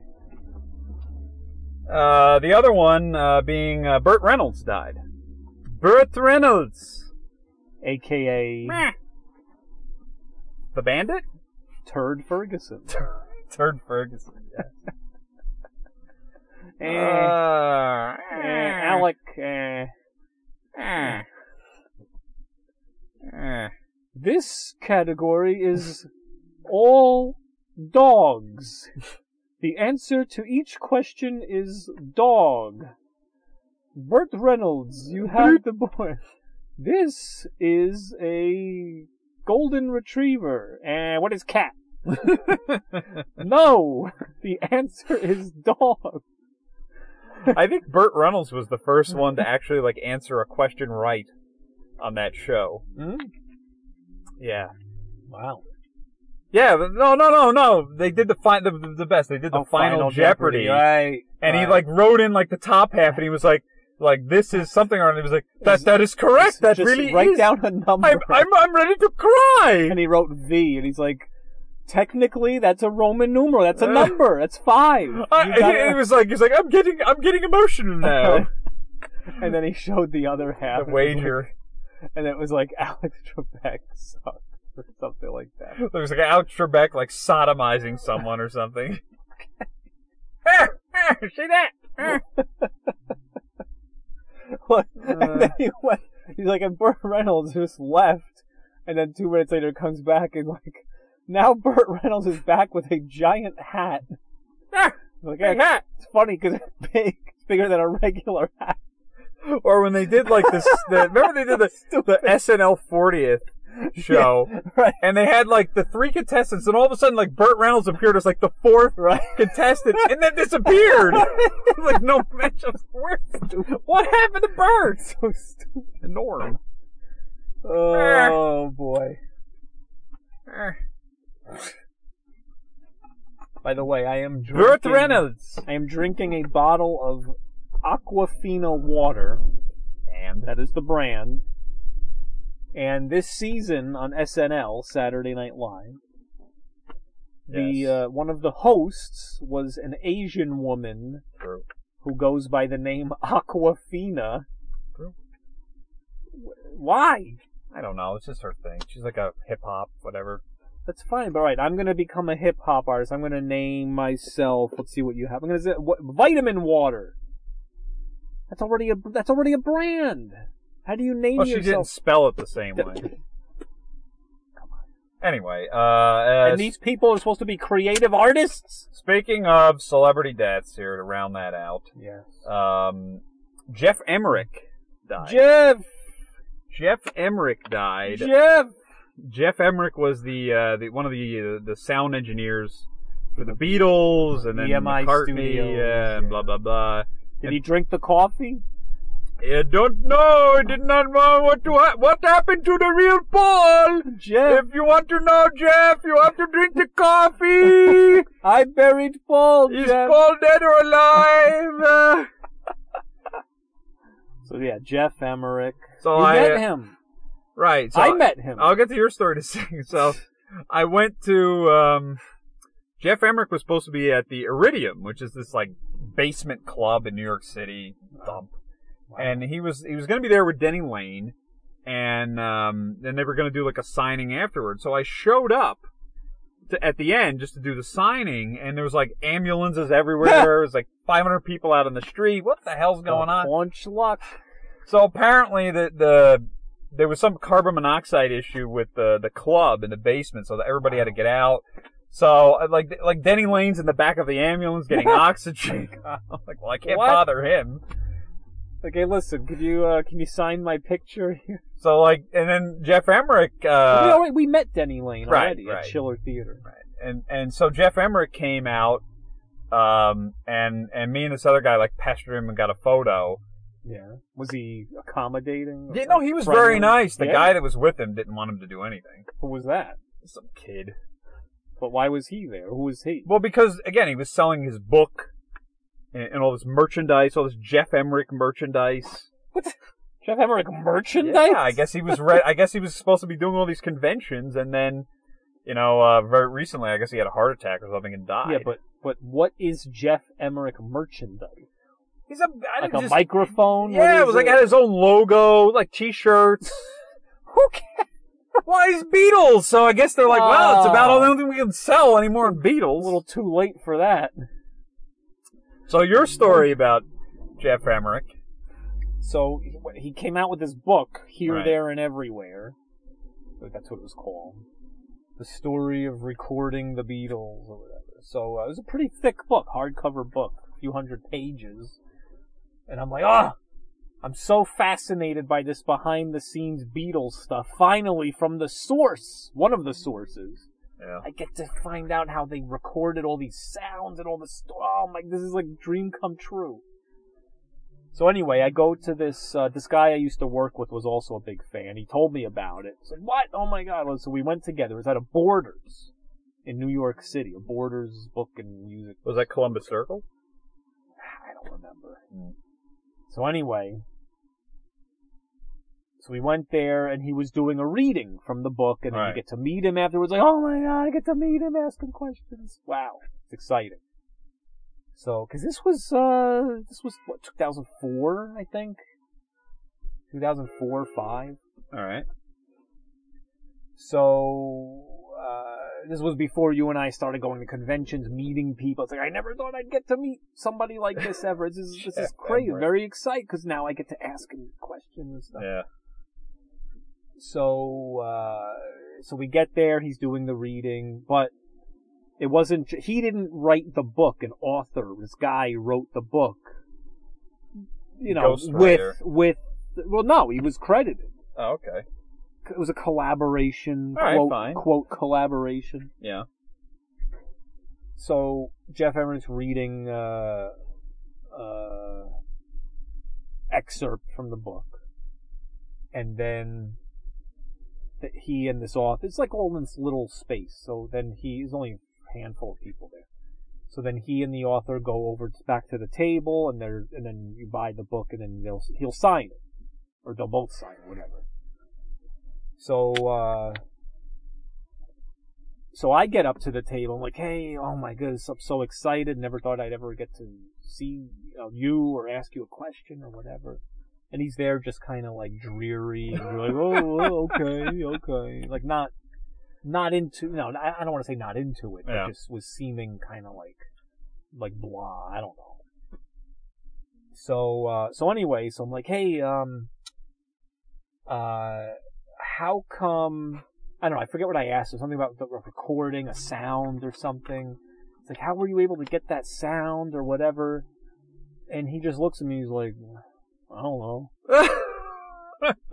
And then the author guy, who was much younger than him and had like this kind of mullet or something, the author guy is like kind of this fat guy. He starts jumping in, he's like, no man, he does know, it's in the book, you gotta read the book, man, you gotta read the book, read the book.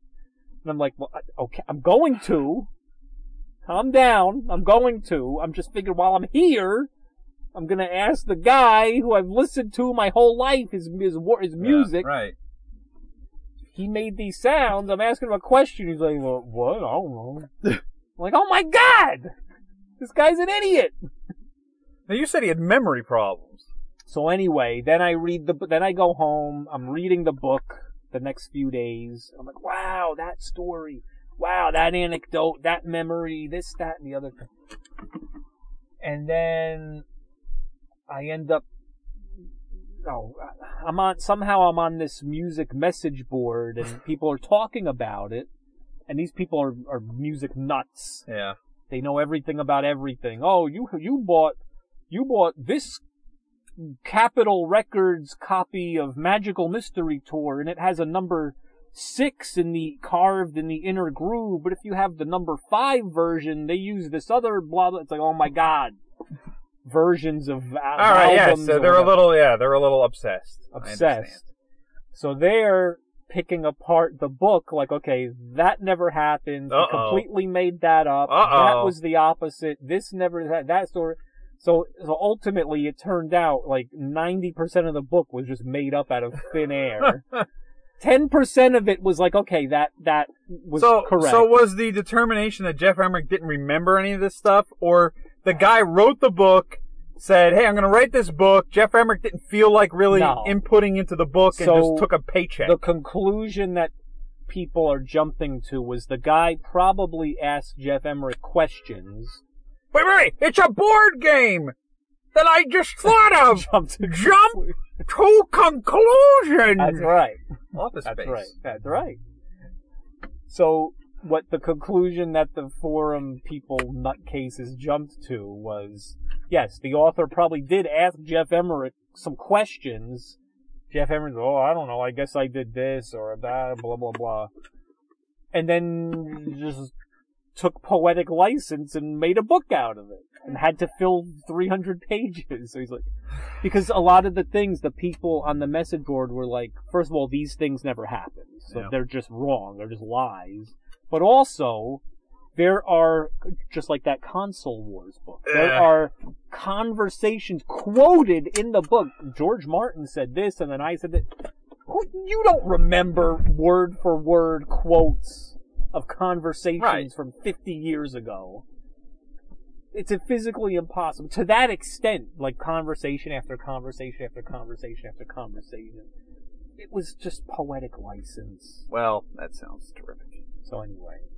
And it wasn't just, see now that I'm remembering, it wasn't just the message board nutcases, it was actual other engineers at EMI Studios who worked in those recording sessions that were like, yeah, that never happened. That did not happen like that. That is wrong. So we'll take this on the road now. Where are we going? I don't know. Going to Micro Center? Yes, Micro Center. Well, first I got to throw this crap out. The Cajun Bayou Chicken. Which will be your job. Bayou Billy. You're leaving that there? I don't. Oh. Hold it up. The Bayou Billy. Am I going to be? Can you hear me on that? Yes. Is there? I think there's a garbage right where? Whatever. Just throw it out the window. You can't just throw it out the window. I know. I would never.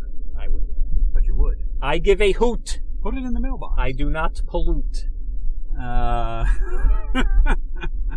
know, I was at a store in Montclair, and they had a Woodsy the Owl doll. Do you remember that? Woodsy the Owl? Oh, I remember Woodsy the Owl. Give a hoot, don't pollute. There's no garbage cans. Right here, I'll throw it. It's a clothing drop. It's all garbage. Actually, I could use a shirt. I'm kidding. And just me making a face. All right, right there. There's a garbage can. All right. Right there. We found one. Now, what is this place? I'm not going to say on air. Seasons? What is it? What do you mean you're not going to say? It's a store. It's for Hasidic Jews. Come on, you throw Jewish stuff grocery out. store. You hold this. Holding. Here, throw this out too. Come on!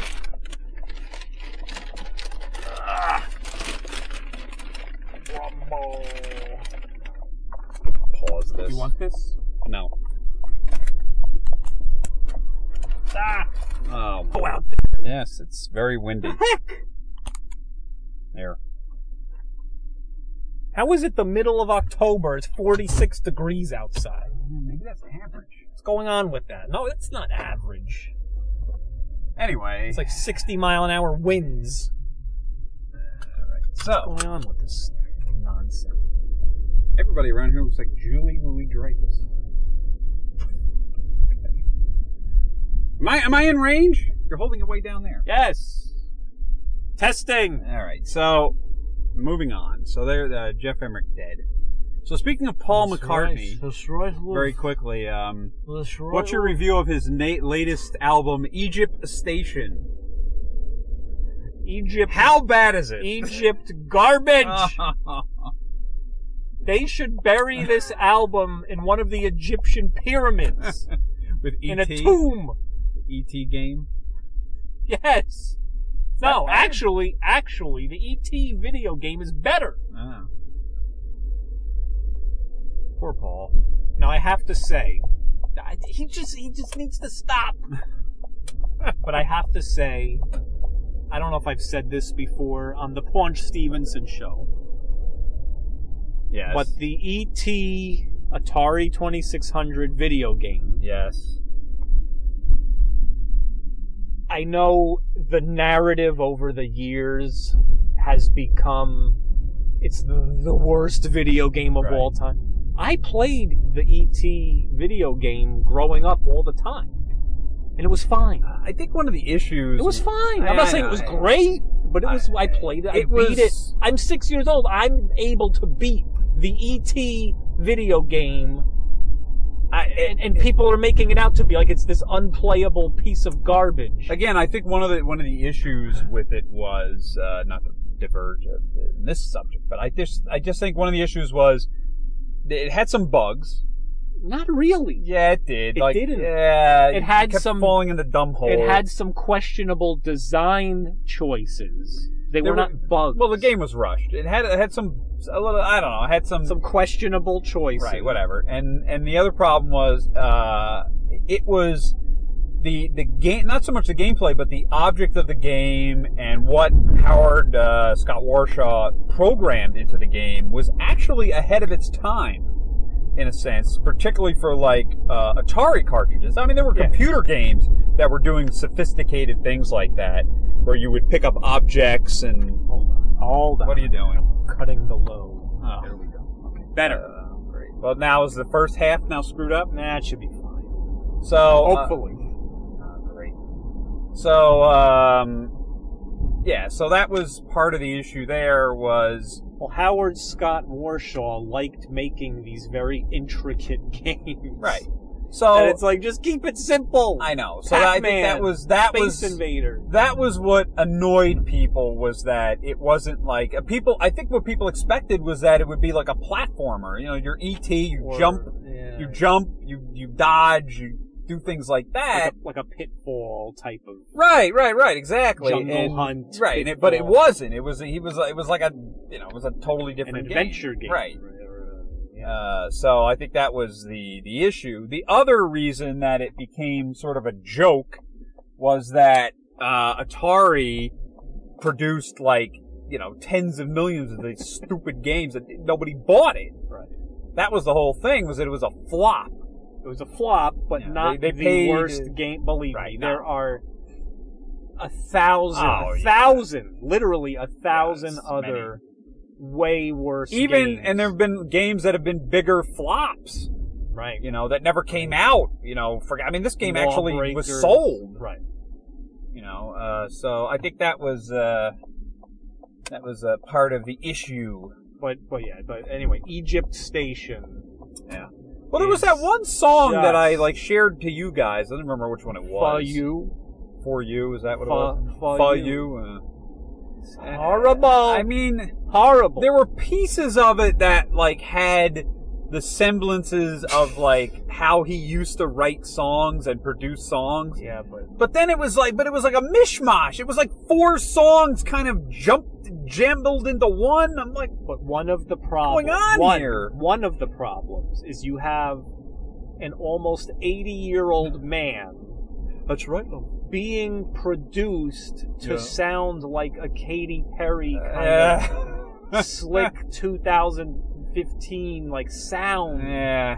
And it's just not. It's just incongruent. It's definitely overproduced. Yes, way overproduced. It's like Paul McCartney should not be sounding like a Justin Timberlake song. Ah, well. All right, so moving on, music. So I've been to a bunch of big name concerts in the last month. On my See 'Em Before They're Dead tour, which Before is they croak. Keep going. Right. Before they kick the bucket. So I finally gave in and went to see Billy Joel again. The Piano Man. I saw him back in the 90s. I mean, Allentown. Right. I mean, I went in just kind of concerned that he was, just kind of mailing in. Drunk.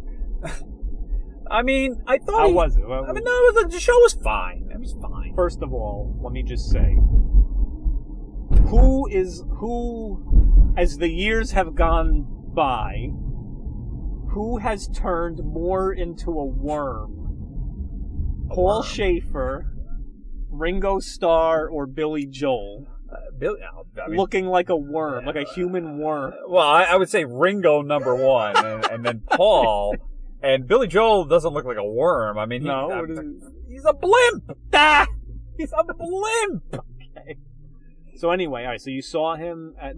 What does he play every month? Once a month? Yeah, once a month or 2 months at MSG, Madison Square Garden. So yeah, I went to see him.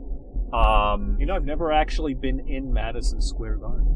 Well, it's been renovated, or at least not to my knowledge. Yeah, it's been renovated since way back when. Right. So it was a good show. I'm not gonna bash the show. I thought. Well, what did he play? The classics? Yeah, he played the classic stuff. That you would expect. We didn't start the fire. Yeah, that was towards the end when he just was going through songs. So it was fine. It's just like. Was it him or was it with a whole band? No, it's him and his usual band. Okay. He still has Mark Rivera, but it's not just him and a piano, solo. No. Okay. All right, good. Actually, and then he actually has his, a roadie comes up and sings, Hell's Bells. What? Yeah, the guy sounds just like Brian Johnson. Really good. Is that the guy who's like, high-pitched, I can't even do it. It's so high-pitched. What's that? Doesn't he do a song on the Transformers soundtrack? No, that was not AC/DC. AC/DC, I thought there was. No. Bands that sound like AC/DC, but not. Are you sure? Yes. I thought there was an AC/DC song in the Transformers movie. If there is somebody movie. who's going to know, it's me. Really? And there is not. I assure you 100%, not 99%, 100%. I have that soundtrack memorized. All right. Because I have problems. Good old Brian Johnson. So what else? Wait, did he do For the Longest Time? No. So let me get to that. So he did it his he did River of Dreams, he did Allentown. Right, They're good songs. I mean, he does the New York State of Mind. He does all the major ones you would expect. Why are we stopped? Oh, that was a light. He does all the major ones you would expect. The Stranger. Yes. So wait, did he do Stranger? Did he do? I May Be Right. Yes. Yes. He did all of those. My issue was he did basically nothing except Uptown Girl from my favorite album, which was Innocent Man. He didn't do any of those. Those are that was that album that was Did he do Innocent Man? No. I just said he only did Uptown Girl. I know. I was making a point. So that was the album. He been living. That one he kind of phoned in. Yeah. So I'm just saying, that whole doo-wop inspired album that's still my favorite album is the one that he does nothing from anymore. It's too hard. Well, it's funny when I met the old drummer Liberty DeVito. That's right. I know. You told this story. And he basically was like, he's too lazy. He goes, that's why he didn't follow it up. That's why he didn't follow it up with another one. So that kind of stunk. Too late. But otherwise it was fine. And then the next one I saw was in Newark, Prudential Center. I went to see the Eagles. Now, Hell freezes over. Yeah, so I never went to see them because their tickets were always astronomical. I don't know why. They were just astronomically priced. Where did you see them in Newark? Prudential Center. The arena. Did they have air conditioning?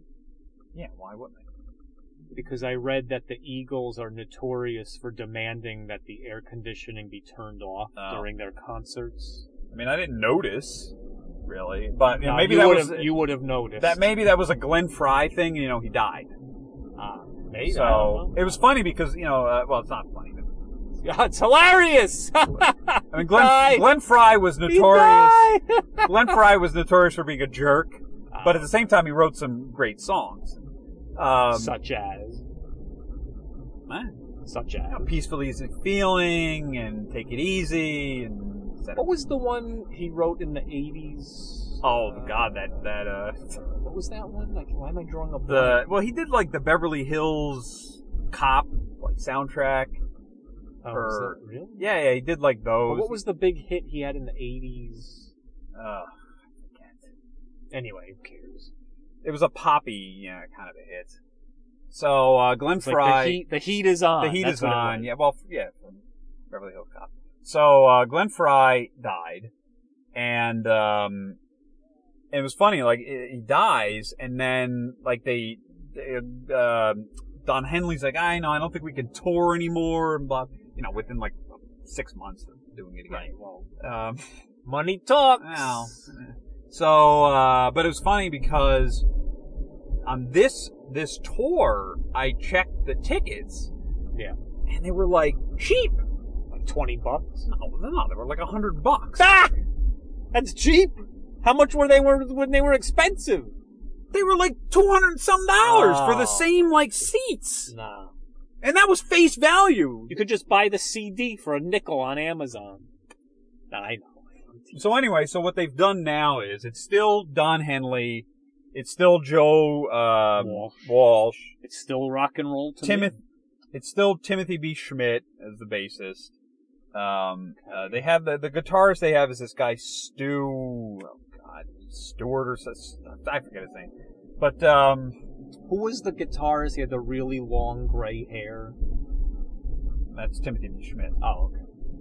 He wasn't the original guy anyway. It was Randy Meisner. Okay. And then they had the original guitarist with Joe Walsh was Don Felder, but they fired him. Where's he? He does his own thing. Why don't they had it was a very bad falling out. Okay. It's all in the History of the Eagles documentary. I recommend. It was very good. Money talk? No, it wasn't this money. So anyway, so what they wound up doing was they with Glenn Fry gone, they brought in his son Deacon Fry, who's like in his 20s, and they brought in Vince Gill, the country singer from many years ago. Interesting. No David Lee Roth. No. Sammy Hagar. Well, here's what I would say. Gary Sharon. I've seen videos. Filipino guy. He's good though. I know. I've seen like videos from from Eagles concert tours of the last several years. When they still have Glenn Fry.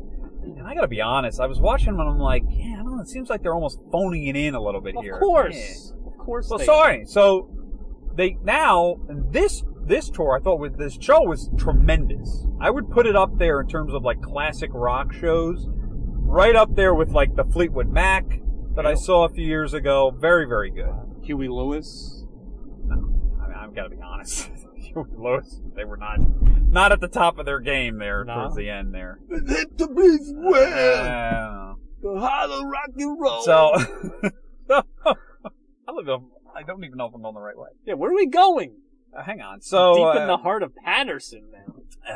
We're going to be passing by the old. Well, it's not there anymore. The Capitol Theater. Remember that? No. Capitol Theater. That I don't. Great theater back in the 70s. There's still a lot of great concert videos from that place. Anyway, so. Wait, what is it now? It's like a strip mall. That. So. Of course. No, so it was a really good show. So what they wound up doing was they had Joe Walsh when he played his songs, like his like bluesy James Gang songs. They had like a full like horn section that made it really good. Did he play Life is Good? Yes. Really? Yeah, he played like 6 of his songs. I mean, he doesn't have that many big songs. That's what I'm saying. He the one song. So, that was good. And then, so what they wound up doing was, like, Vince Gill. Vince McMahon! Vince Gill sang the sort of, like, early, like, country, twangy, like, Glenn Frey songs, and he was fantastic. And then, Take the next left onto Getty Avenue. Wait on that. And the then sound Deacon, of your own voice will make you crazy. Now, and then the son, Deacon Fry, sang 3 or 4 songs, and I mean, this kid sounds exactly like his father. It's amazing. So it was a great show. I have to give it to them. Take my hat off. Wow. So the Eagles. Hats off. Great show. And then the next night, in fact, I went with our old high school friends, Jason and Wesley, also Prudential Center. Phil Collins! With Jason and Wesley? Yeah, Phil Collins. Why didn't you ask me? You don't like Phil Collins. I love Phil Collins. I'm known for loving Phil Collins. You were going to pay to go to a concert. How much? It was about $100. No. There you go. So, especially... all right, what shape was this guy in? You know, he's very frail. What? Well, he can walk, but he walks with a cane. So basically, he sat on a chair most of the time. What, he sat on a tack or something? He can't walk? Nah, he just has a back issue, so he sat there. But, you know, he's not that old. Yeah. Well, his son plays the drums and is fantastic. Really? Yeah, he's really good. Who's he also plays the piano. Nicholas Collins? Wait, who plays piano? The son. So what does Phil Collins do? Sings. Just sits there? He sings. In a rocking chair? That's it, he just sings. Yeah. Phil Collins. And every song is in a 5 keys lower than the original. No, to be honest, he still sounds. I mean, he sounds actually. His voice has become kind of like it's actually higher now. Really? You ever see like in the movies like some of these like there was like old English people and they speak like hello, it's me, sort of like Skeletor, like Spaceman David. The opposite of Spaceman David. Spaceman David is like good. But one day he might be speaking like Skeletor. So yes, it's hello, Governor. Phil Collins is singing like Skeletor. I can see it coming in the air, He-Man, Beastman. Beastman.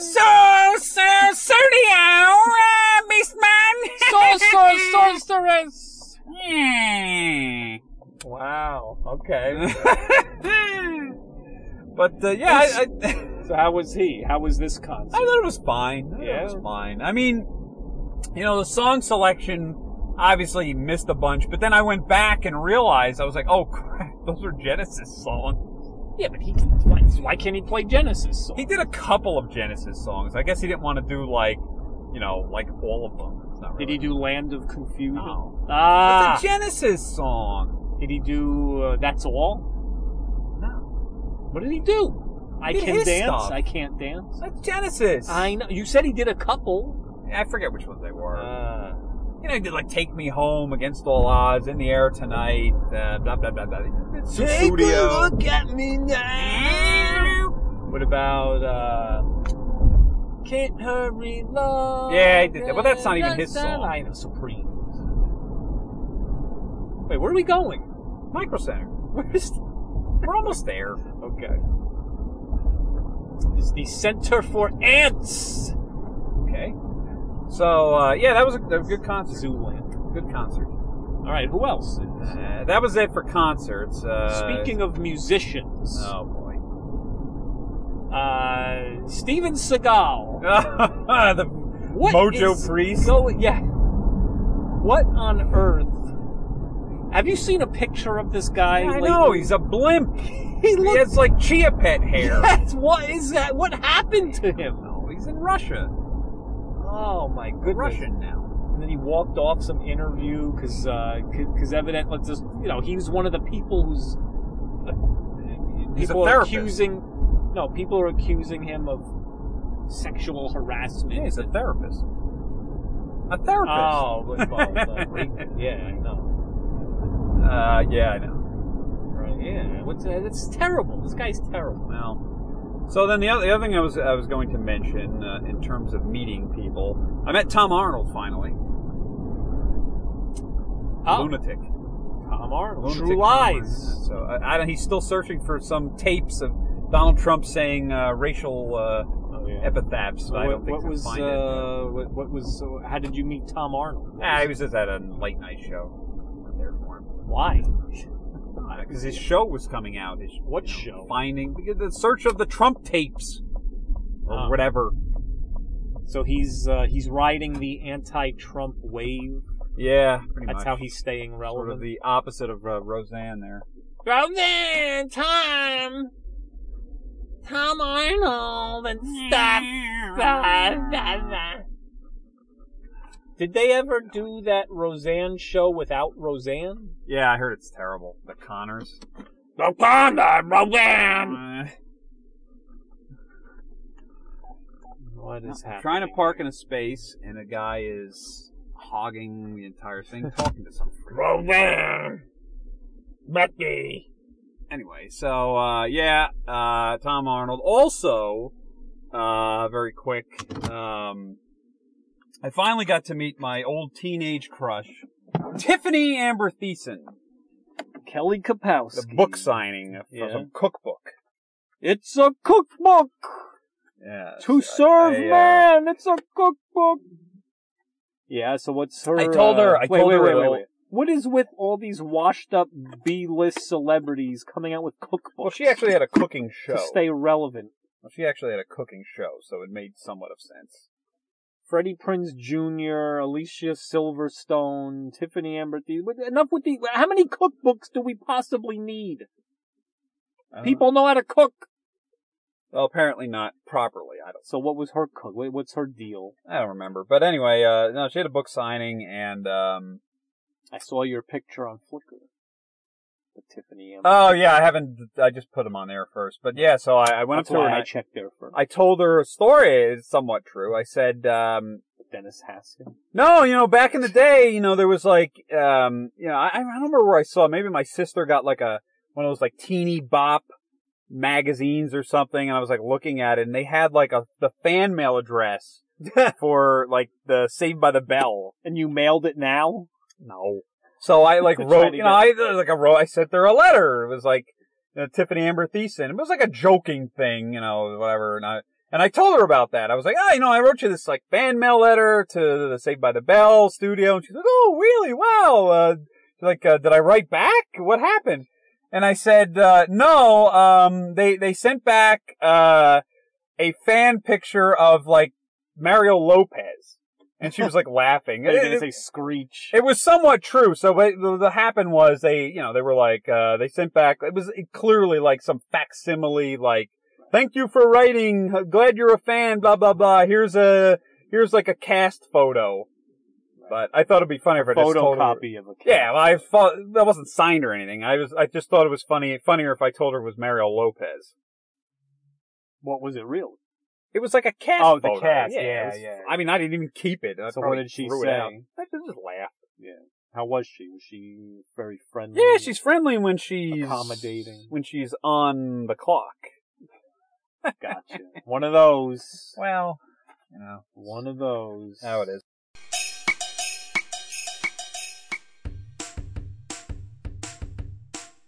All right, so moving on. We're recording. So moving on, I have a quick review. I don't know if you saw on Netflix the new Matt Groening TV show, Disenchanted. No. Did you see that? No. Don't want to see it? I barely have time to watch I agree, but the first season was only like 10 episodes or whatever, so I binged it. I'm still doing my Cheers marathon. Oh, that's ridiculous. So, move it back from the vent. So I watched it. I I don't watch this. I haven't watched The Simpsons in ages. I stopped watching Futurama. I have not watched American Dad and Family Guy. Once in a blue moon, I'll watch. I have not watched a new, current episode of The Simpsons in 12 years. Right.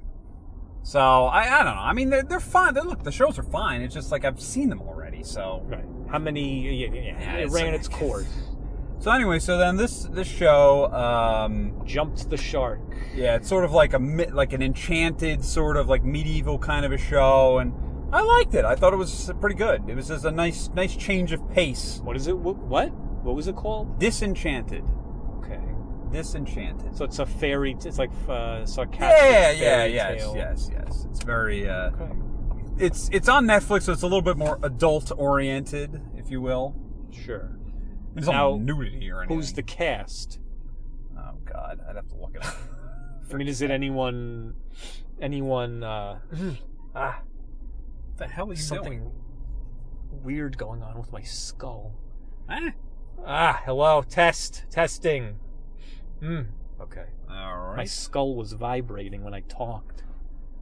Never happened before. I think you might have some alien technology implanted in there. You're not realizing.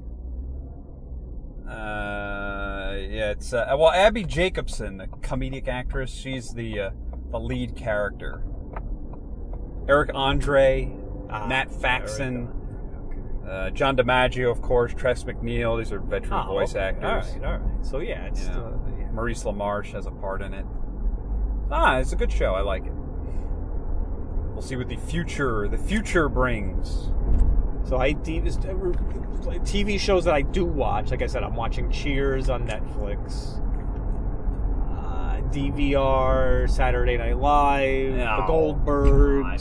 It's always Goldbergs sunny. still makes me laugh. It's funny. Yeah, it's funny. Shouldn't anymore. It's Always Sunny in Philadelphia, which I have to catch up on. Brooklyn Nine-Nine, which I have to catch up on. That's it. That's all I watch. That's all I watch. That's all I have time. And I don't even have time to watch that. Yeah, I really don't either. So, all right, then moving on. Disenchanted. Big celebrity meet for me. Finally, you didn't want to come. Finally, I've met Chris Elliott. Yes. Well, actually, I met him before. Cabin Boy. Didn't get in a photo with him. Chris Elliott. Yes. Manimal. So no, not Manimal. So it was in what was he? The Eagleheart? Eagleheart. That's what it was. So where did I get Manimal? I don't know. I don't know where I got. Chris Elliott was in Williamsburg. They were doing a Q&A for like the 20th anniversary or 25th anniversary. I don't even know. Of what? Cabin Boy. That was really? Yeah. Why? I don't know. Well, I think the Blu-ray just came out or something. That's what they were kind of celebrating. And again, why? Why? I know. The Blu-ray. Cabin Boy on Blu. Come on. So it was. It was Chris Elliott and Adam Resnick who wrote the movie with him. No Andy Richter. No. Or it was just those two. Or what's his name? Brian Doyle Murray. No, I wish. Ricky Lake. David Letterman. No, they were not there. So I met them and I was talking. But Adam Resnick was also the guy from Get a Life. Right. They and this other guy did. So I was like talking to them because I brought my Get a Life DVD with with me to sign, and they signed it and all. They were very cool. And Adam mentioned, he goes, both of them were like, we had nothing to do with these. I was like, what? You guys aren't? I haven't watched the DVD. I'm like, you guys had, because I'm figuring like they're in like special features. They have nothing to do with them at all. And I remember Shout Factory, right? Yeah, but I remember like they had a big issue when I saw Chris Elliott. He taped a show with Ron Bennington. That's right. Years ago, and he talked about how it was difficult to get it made, on DVD. And then basically they were both like, there was this producer on Get a Life, and we don't really like him, and we don't get along with him, so we weren't involved. I was like, oh God. Man. He goes, Resnick was like, it's a really long story. And then he's like, yeah, we just didn't like this producer. We don't get along with him. I'm like, well, that's a short story. Wow. There was that. So it was great to meet Chris Elliott finally. And then also, just in the world of Hasbro and Sunbow meets, I added to my collection. They had Keone Young, who played Storm Shadow in G.I. Joe, and Mary McDonnell Lewis, who played Lady J. I went to Morristown. There was a convention there. I actually put the video of their Q&A on the YouTube. Wow. That was cool. And then recently, I went down to that RetroCon. They had last minute edition. They were originally going to have She-Ra, Melanie Britt, but she had an injury, so they replaced her with B.J. Ward, who played Scarlet on G.I. Joe and Princess Allura on Voltron, which was very good for me because she had retired from doing conventions, so she was there. But I couldn't stay for her Q&A because it was too late. I wanted to go home. Wow. So that was good to add them to the collection. And then the other thing I was going to mention was, I also finally met Phil Donahue. Where? He's all over the Why? place. I don't know. He's there. What does he do? Donahue. And also, I met Christopher Lambert, the Highlander. Yes. The only one, yes, Highlander. I am the French Highlander from Scotland, but I'm really French. Belgian. Okay. And then I had a very brief... Oh, he was very nice. Was he involved in the Highlander Atari Jaguar game? No, not at all. No. No, he was actually filming the Blacklist, James Spader show. Okay. So I met him. He was in a robe. Really? On the street. Wait. He was wearing a robe. Out in public? Yeah, why not? He was on the set. Okay. So he was very cool. He signed my Highlander DVD. And then the other one was Hasselhoff. I met him for about 5 seconds. Did you hassle the Hoff? He clearly was hassled because he didn't want to stand there for more than 3 seconds. Really? What was he doing? He was leaving a radio station. And he was very hassled. Yeah. He's like, I gotta go! Gotta go where? I don't know.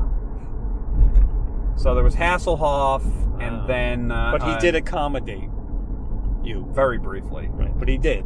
Myself actually... Keep going. Because I'm going to go to my mother-in-law's. Oh, whatever. So, Ellen, the last thing I was going to mention, unless you had something, this was something you mentioned. Uh-oh. This movie, it came out, right? This Action Point movie. The Action Park. It was like an Action Park kind of like mockumentary, like comedy movie. Yes. Who was in that again? Was that an Johnny Knoxville? Oh, that was? Yeah. Like, what was that? Am I getting off here? Yeah, you could get off. I don't know. It was. I saw a commercial for it, and I was like, "What?" And then I texted you. And it was a movie based on a comedy movie based on the notorious Action Park, the infamous Vernon, New Jersey Action Park in New Jersey. And the reason why it's so infamous is because there would always be injuries, people drowning in the pool. There were some issues with safety, and then eventually it closed. And then opened up again. And then years and years later, and I don't even know if is it still open? I don't even know. Yeah, I think it still opens. I think it's mostly like a water park. Yeah. But that's what it was before, too, right? Yeah. It had the water. Yeah, it had like go-karts and stuff, yeah. So, I don't know. I don't know what, let me see. Action Point movie. Let's see. But I'm like, is it Johnny Knoxville just doing dumb stunts, or? No, it was an actual scripted movie. Feature film.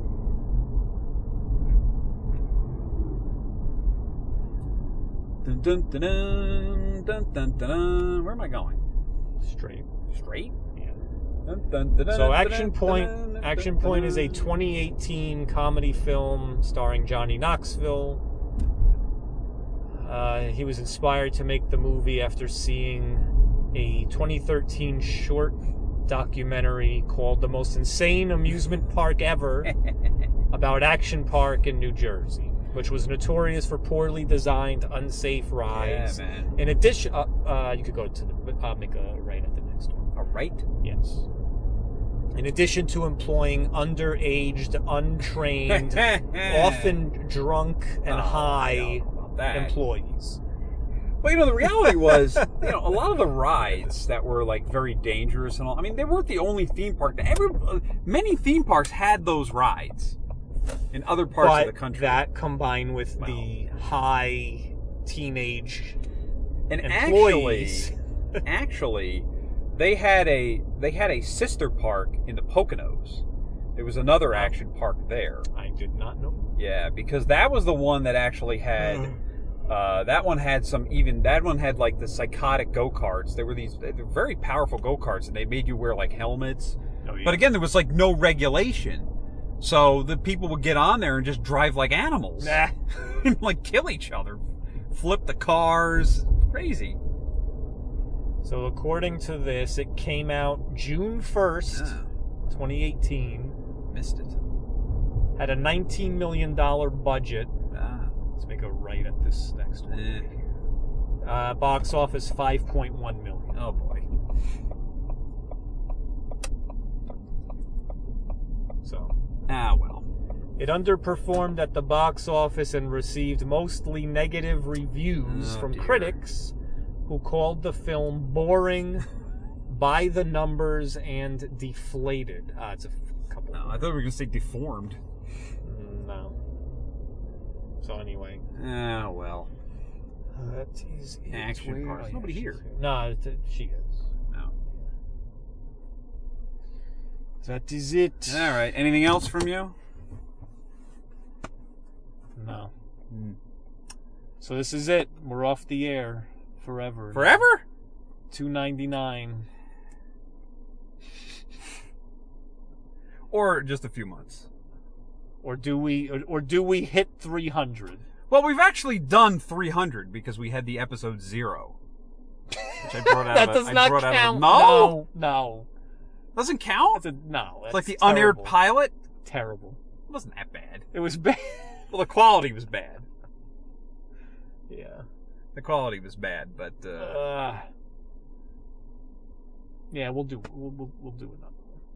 Well, whatever. If we have, we'll do 300. We'll make it a nice even 3. We have to hit 300. Why don't we do episode 300? Maybe we do something. Do like it at Action Park. That would be that. Well, we could. And then we'll die. We'll get killed. I mean, we could. Yeah, maybe we could do that on like a roll. Well, you can't go on roller coasters. You throw up. Throw up? Yeah. So that's out. Or well, I won't throw up. I'll feel like I have to throw up. Well, what's that? That's bad. You either throw up or you don't throw up. It feels very bad. I know. That's the problem. That's ridiculous. All right. So anyway, we'll think of something. Bye. Bye.